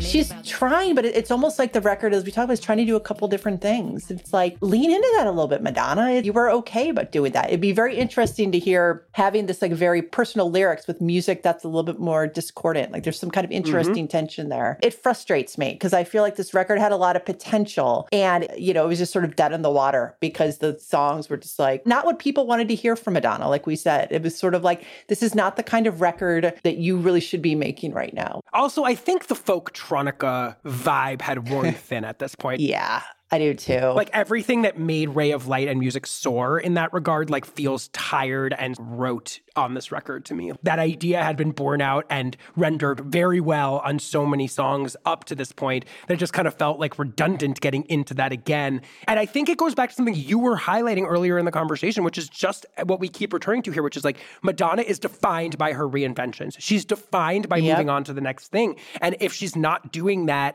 there's a problem. And I think that that's another thing that also highlights some of the things that have gone wrong later on in her career, which is that as things started to sputter out, she started trying to go back to things she'd done before with Hard Candy, with MDNA, with all of these records. She started to try to be like, oh, let me dig through my past and figure out what I could drum up from the past that worked. And none of the good Madonna records and none of the great Madonna records do that. All of the great Madonna records feel like revelational steps forward for her. And it's like, that's a problem. So I think that's enough for us on American Life. There's actually, Annie, I don't know if you know this, there's a big like Justice for American Life movement out there. It's one of these records that people think is misunderstood. Yeah. Mm-hmm. Let me put it this way. This is no art pop.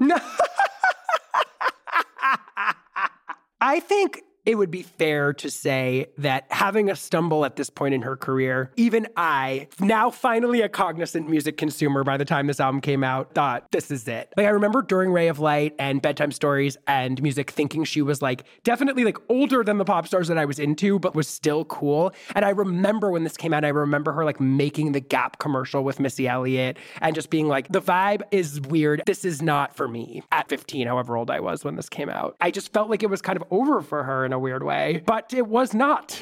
We can't count out Madonna. That's the one constant. You can't count her out. I'm so glad we have one last incredible Madonna album to get into. I don't know how you feel about it, but basically she got the message, I think, is the bottom line. One thing you could say about Madonna is that when she walked out of American Life, this links this record back to Erotica a little bit, which is that she ultimately is a commercial creature, right? Like we love her for like her ways that she's fused the worlds of avant-garde and mainstream pop. But I think like Madonna only really works or only really wants to work as something that's really popular. Like, I think that that's something that she really strives for and feels like fundamental to the project. And I think she got the message from the commercial underperformance of this that she needed to go back to something that was more of a crowd pleaser. And I think that it's something that's bigger. Like, she loves big, bold statements. And with the politics, didn't quite hit. But she knows the dance floor is her comfort zone. And if you want to talk about dance floor banger, she's like, how can I do this? I'm going to sample ABBA, and it's going to be fucking amazing. Oh my God. Imagine coming up with one of the greatest singles of your career at this moment. You're 48 fucking years old. Everyone thinks you're done. And you literally toss off as your lead single one of the best singles of your career. Like, come on.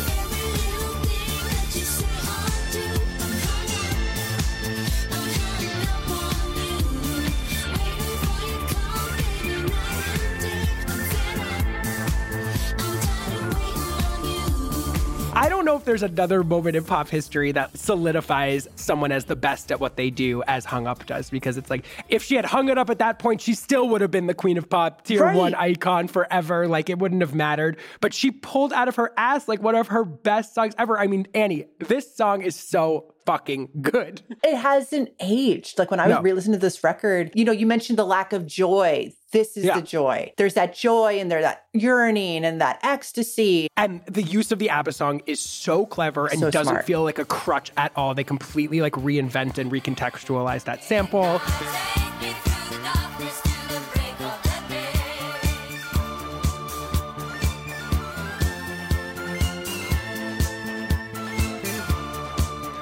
And I love that it still deals with some of like the weightier themes that she's been consumed with over like the latter swing of her career. Like, there's the ticking clock, right?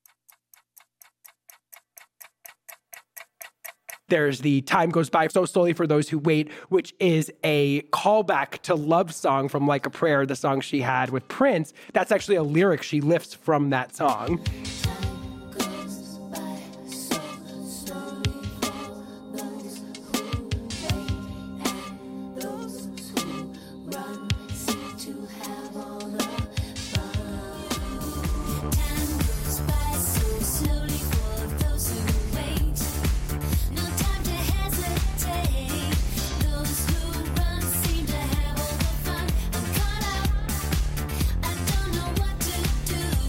She's dealing with the ideas of like outrunning the passage of time, right? And also the idea that men only hold her back from getting where she wants to go. Because the idea of the song is essentially like, the fact that I'm like obsessed with you is actually like kind of hindering me right now, and I need to move the fuck on from you. There's that sense of urgency, that sense of forward motion that makes so much of the Madonna project, all of it, tick. No pun intended, because of the ticking clock. But I think that that's so much of like the energy of what this song runs on, and without losing its sense of fun and its sense of churning on an absolutely like ebullient pop hook. So what does that song tell us about what Confessions on a Dance Floor is supposed to be? I think we should also touch on who Stuart Price is, because she gets the message also that she once again needs to pivot. What does she want to do with this record, do you think, overall? Like, what is the overall vision that she's putting forth here, and why is Stuart Price the person that's going to help her realize that? I mean, I think she wanted to get away from the drudgery of American life and do something fun again. And Stuart Price, I think he had a credit on American Life. I'm a big Stuart Price fan. He had this project called Zoot Woman, who, if you have not heard it, is like the best obscure dance, synth pop, funk record. They had this record called Living in a Magazine from 2001. So that was like my first kind of introduction to him, and he was so fantastic. I've got a feeling it's automatic. I've got a feeling it's automatic. He's also, and I'm going to mispronounce this, Les Rhythms Digitalis. He's basically a dance guy. He is really good at taking retro dance sounds, but then making them sound fresh for a modern generation. As a producer. Right, and he's gone on to produce work by The Killers and Kylie Minogue and so many others. But prior to this, he was somewhat obscure, but he had done an amazing remix of Hollywood from American Life, which I think must have been part of the inspiration for this.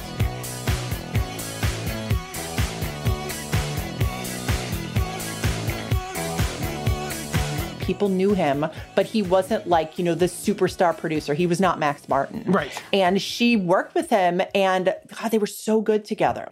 It made so much sense because their sensibilities just meshed so well. Like kind of like the fun callbacks, but also doing stuff that's very buoyant. It was very familiar. Like you listen to these songs, you're like, oh, I know that song. But yet it's different. You haven't. It's original. And he's so good at that. And I think she was so good at that. Right. This record is unique to this point in Madonna's career because it does feel like it's the first time that she's actively looking backwards at some of her past musical eras. Like she is referencing early phases of her music career, but also of the time before her rise to fame. Like there's a huge Donna Summer sample on Future Lovers, which is like a really important connection for Madonna to make because I think Donna Summer is one of Madonna's most obvious predecessors in the pop landscape.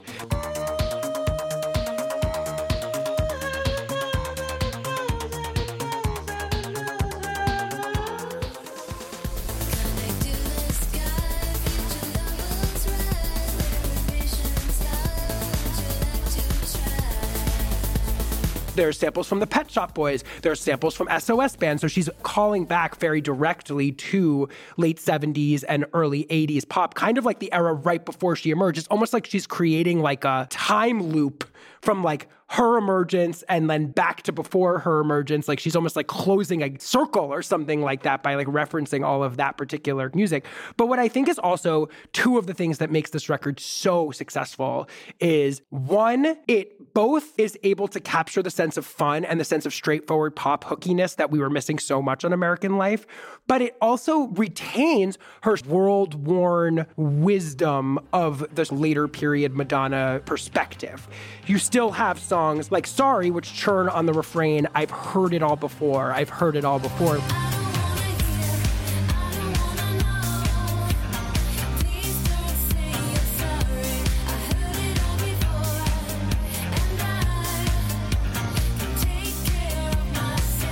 There's still this sense that she's someone that knows life, has lived a long time. Like she's not trying to make, again, like a Britney Spears song. This isn't her returning to the dance floor and trying to turn herself into a teen. She's still bringing some of the wisdom and perspective that she weaponized so effectively on Ray of Light in music, but sort of just putting it into a more straightforward and easy to consume and incredibly hooky context, which is like one of the reasons I think this album is so effective.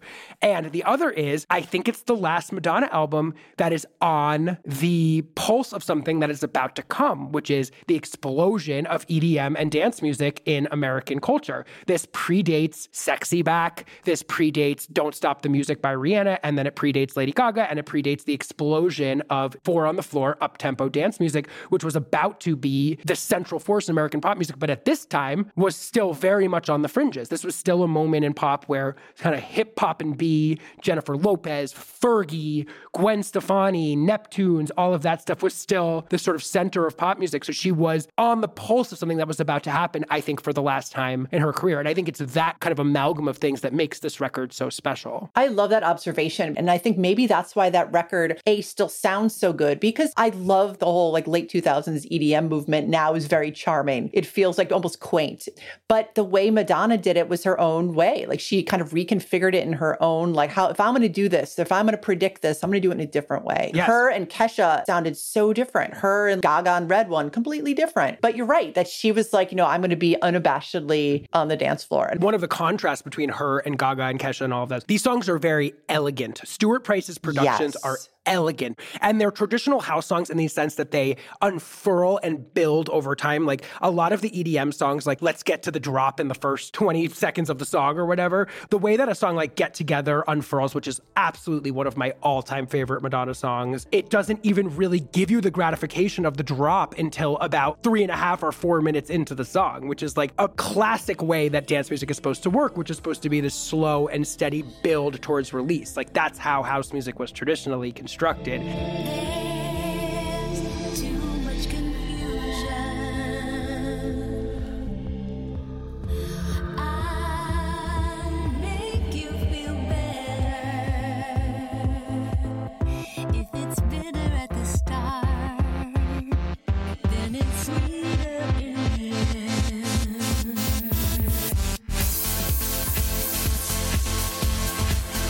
These songs are sophisticatedly produced by Stuart Price. Like, this man has a very deep and textural idea of how the flow of a dance experience is supposed to work. And like, I'm always very tuned into that. I've worked in clubs my entire life.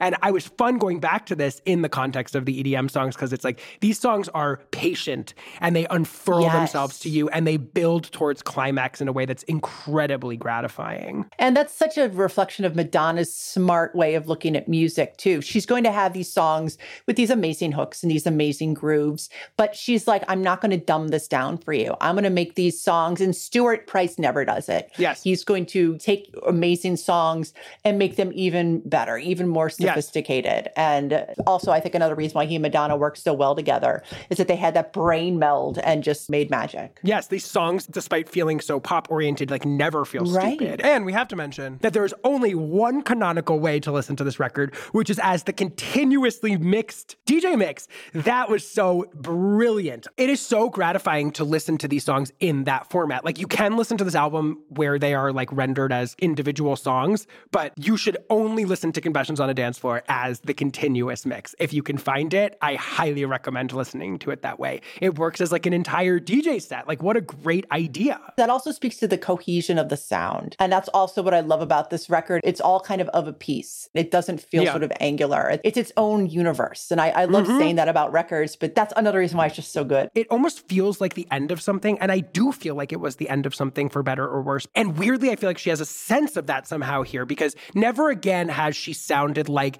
she was able to balance the worlds of her artistic integrity and her desire to be popular. This was the last time that she was able to effectively do that for me. I'm not saying it hasn't happened on individual songs on these subsequent records, but from Hard Candy through the next three records, I guess Madame X is its own thing, because I definitely think she swung for something with integrity of that one. It just doesn't work for me that well. But at least with Hard Candy, MDNA, and most of Rebel Heart, I feel like Madonna's singular musical perspective and artistic integrity has been subsumed by her desire to find a hit.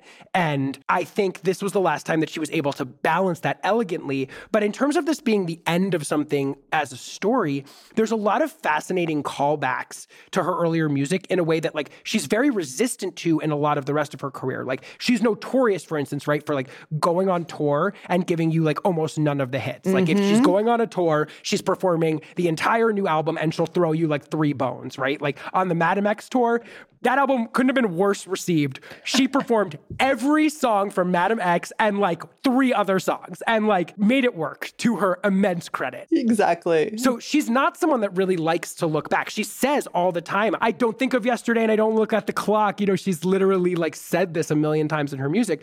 But there's this lyric on How High where she says, I spent my whole life wanting to be talked about. I do anything to see my name in lights. Nobody's perfect. A reference to the American Life song. I guess I deserve it. A reference to the music song. It's funny, I spent my whole life wanting to be talked about. I did it, just about everything, to see my name in lights. Was it all worth it? And how did I earn it? Nobody's perfect. I guess I deserve it. We mentioned earlier the reference to Like a Prayer's love song on Hung Up. That's something that returns over and over again, because this record is supposed to be somewhat of an homage to her early days in her pre-fame life in dance clubs in New York. So this is an interesting moment where she does allow herself to be nostalgic in a way that I think we've talked about ad nauseum on this episode, is something that she tends to shy away from, generally speaking. I just thought that was an interesting thing. Does she have a sense that she needs to capstone her career with this album somehow? And I love that, because I found this really great quote from her that I'm going to read to you. I think she told us the Billboard, is that forbidden love. And of course, which is there's another forbidden love. Right, on Bedtime Stories. And she said, I did all that on purpose. I mean, if I'm going to plagiarize somebody, it might as well be me, right? I feel like I've earned the right to rip myself off, you know? But she said she used used it. She was using it to kind of draw people in. And she says, it's like, now that I have your attention, I have a few things to tell you. I love that. She knows that she can wield nostalgia and it'll draw people in who will be like, oh, it's the Madonna I know. But she's like, this is me now. Like, I think that's such a sign of her savviness. That is one of the things, and I think you're right, in terms of like something that's kind of come to an end. This was very savvy and very herself and very smart. And a lot of her work after this just feels like it's not savvy. It's reaching and it's deliberate in a way that, like we talked about, her judgment center is a little bit askew, a little bit off kilter. Craven. It feels craven. I think the referencing of past eras actually adds emotional weight to this record because it allows you to be like, oh my God, like what this woman has done in her career, like what she has to draw on here is so immense and so powerful. One of my favorite times she does that is on the song Jump, which is one of the greatest songs on this record, actually not produced by Stuart Price, produced by Bloodshy and Avant of Toxic and Blackout fame. Many people might know them. And she says, we learned the lesson from the start, my sisters and me, the only thing you can depend on is your family, which is a really interesting lyric for Madonna, who's used her biography with her family to great effect throughout most of her discography. We learned a lesson from the start, my sisters and me. The only thing you can depend on is your family. But also a callback to the Like a Prayer song, Keep It Together, which is like a Sly and the Family Stone nodding, Family Affair nodding, funk meets New Jack Swing track that has really powerful placement at the end of Truth or Dare as like the last song in the Blonde Ambition tour. And it's like used as the finale in the movie. Together in a family, a reminder of your history. Brothers and sisters, they hold the key to your heart and your soul. Don't forget that your family is yours. It's just one of my favorite moments because I think that she's wielding nostalgia for these old songs and for old guises and for her story and how much her story and her success and her trials and tribulations and everything about her has meant to everyone that's listening to this music and everybody that consumes pop music. Like, I love that she's capitulating to us enough to give us that. Like, it feels cathartic on this record. Like, I'm glad that that exists. I'm glad for a person that really never looked back, right, through this time and who really kept things moving forward to great effect and created so much incredible work on this planet to give back to pop music and to give back to pop culture, that she was able to give us, in the context of a very innovative, forward-looking album, the ability to celebrate her, I guess, in a weird way. Yeah. And I think that that's what this album does so well. Without feeling like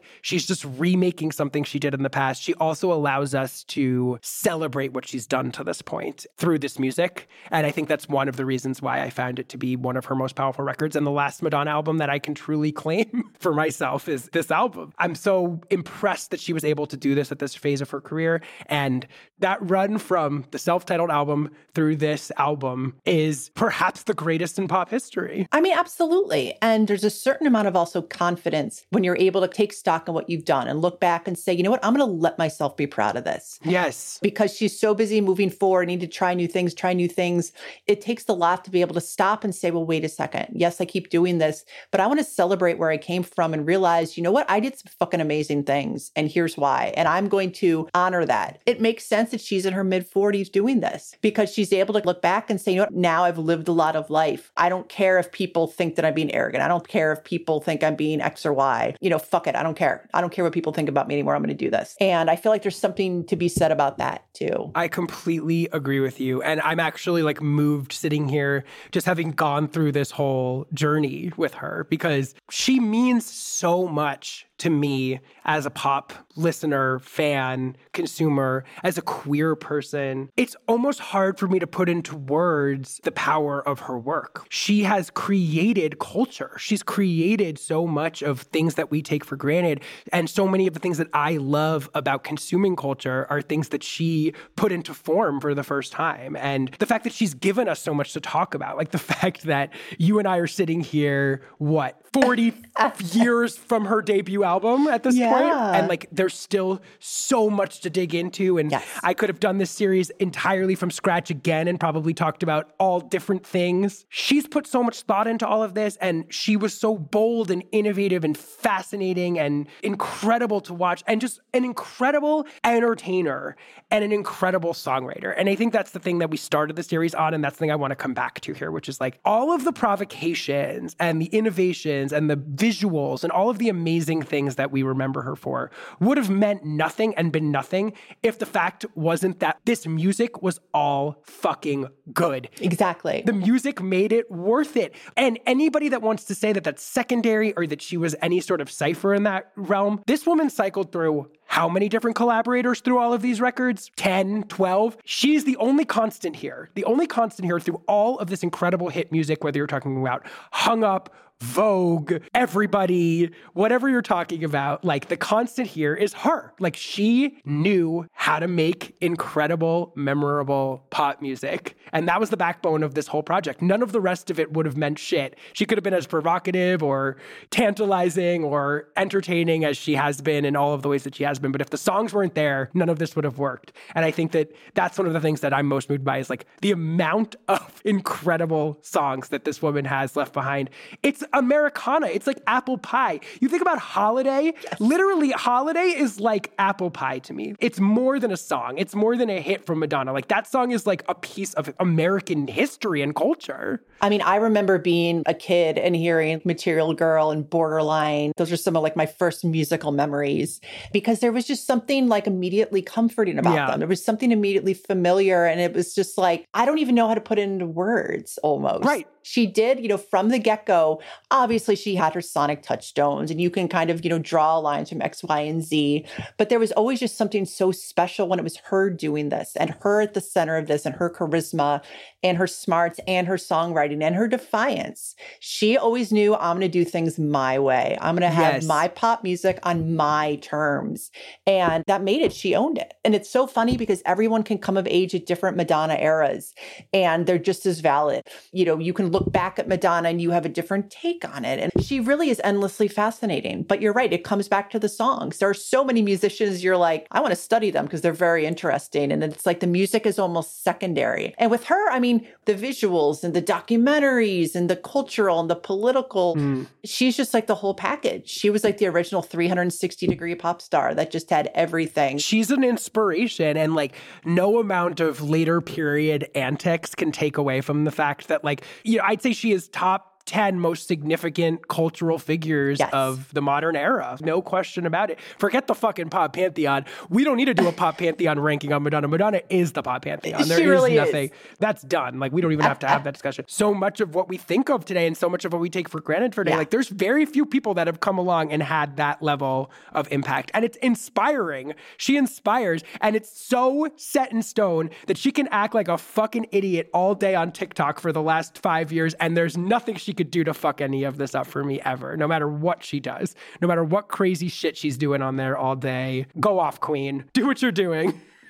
You just kind of shake your head and be like, oh, that's just Madonna being Madonna. Yeah. All right, let's go put on Confessions on the dance floor again. I would love it if she did come up with a worthwhile record again. It would make me so happy. I want to ask you like what Madonna's legacy in pop music is, but I almost feel like that's a rote question. Like, I think it kind of goes without saying. It's like she is the blueprint for every single pop star that has come after her. Is that pretty much accurate, would you say? I think that is. And I think it's almost easy to take her for granted because she did do it first. I mean, where do you even begin in terms of what she did first? Like everything. Exactly. And so it's almost hard to tick off, a bullet point list of things, but she did it first. Pop music would not be where it is today without her. Let's put it that way. Yes. Here is my last question for you, Annie, before we wrap up this epic marathon on Madonna. What is an underrated Madonna song from this era that we talked about, from one of these records? Ray of Light, Music, American Life, Confessions, something we haven't talked about yet that we could send this episode and this Madonna series out on? Gone. Okay. That's perfect. Because when I re-listened to that record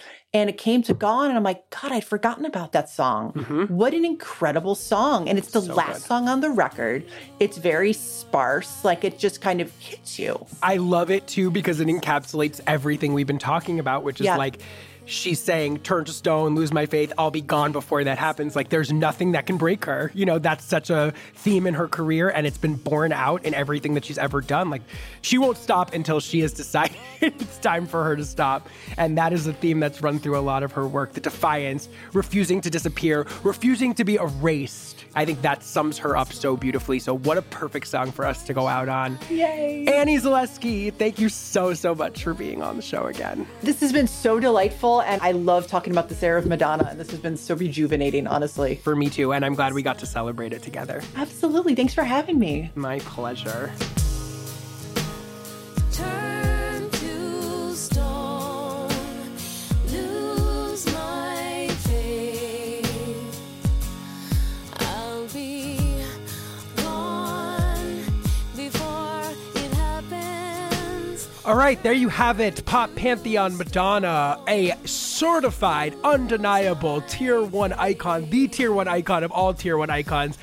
The judgment is rendered, although who am I to pass judgment? I think she judges me. Madonna, please, I bow at thy feet.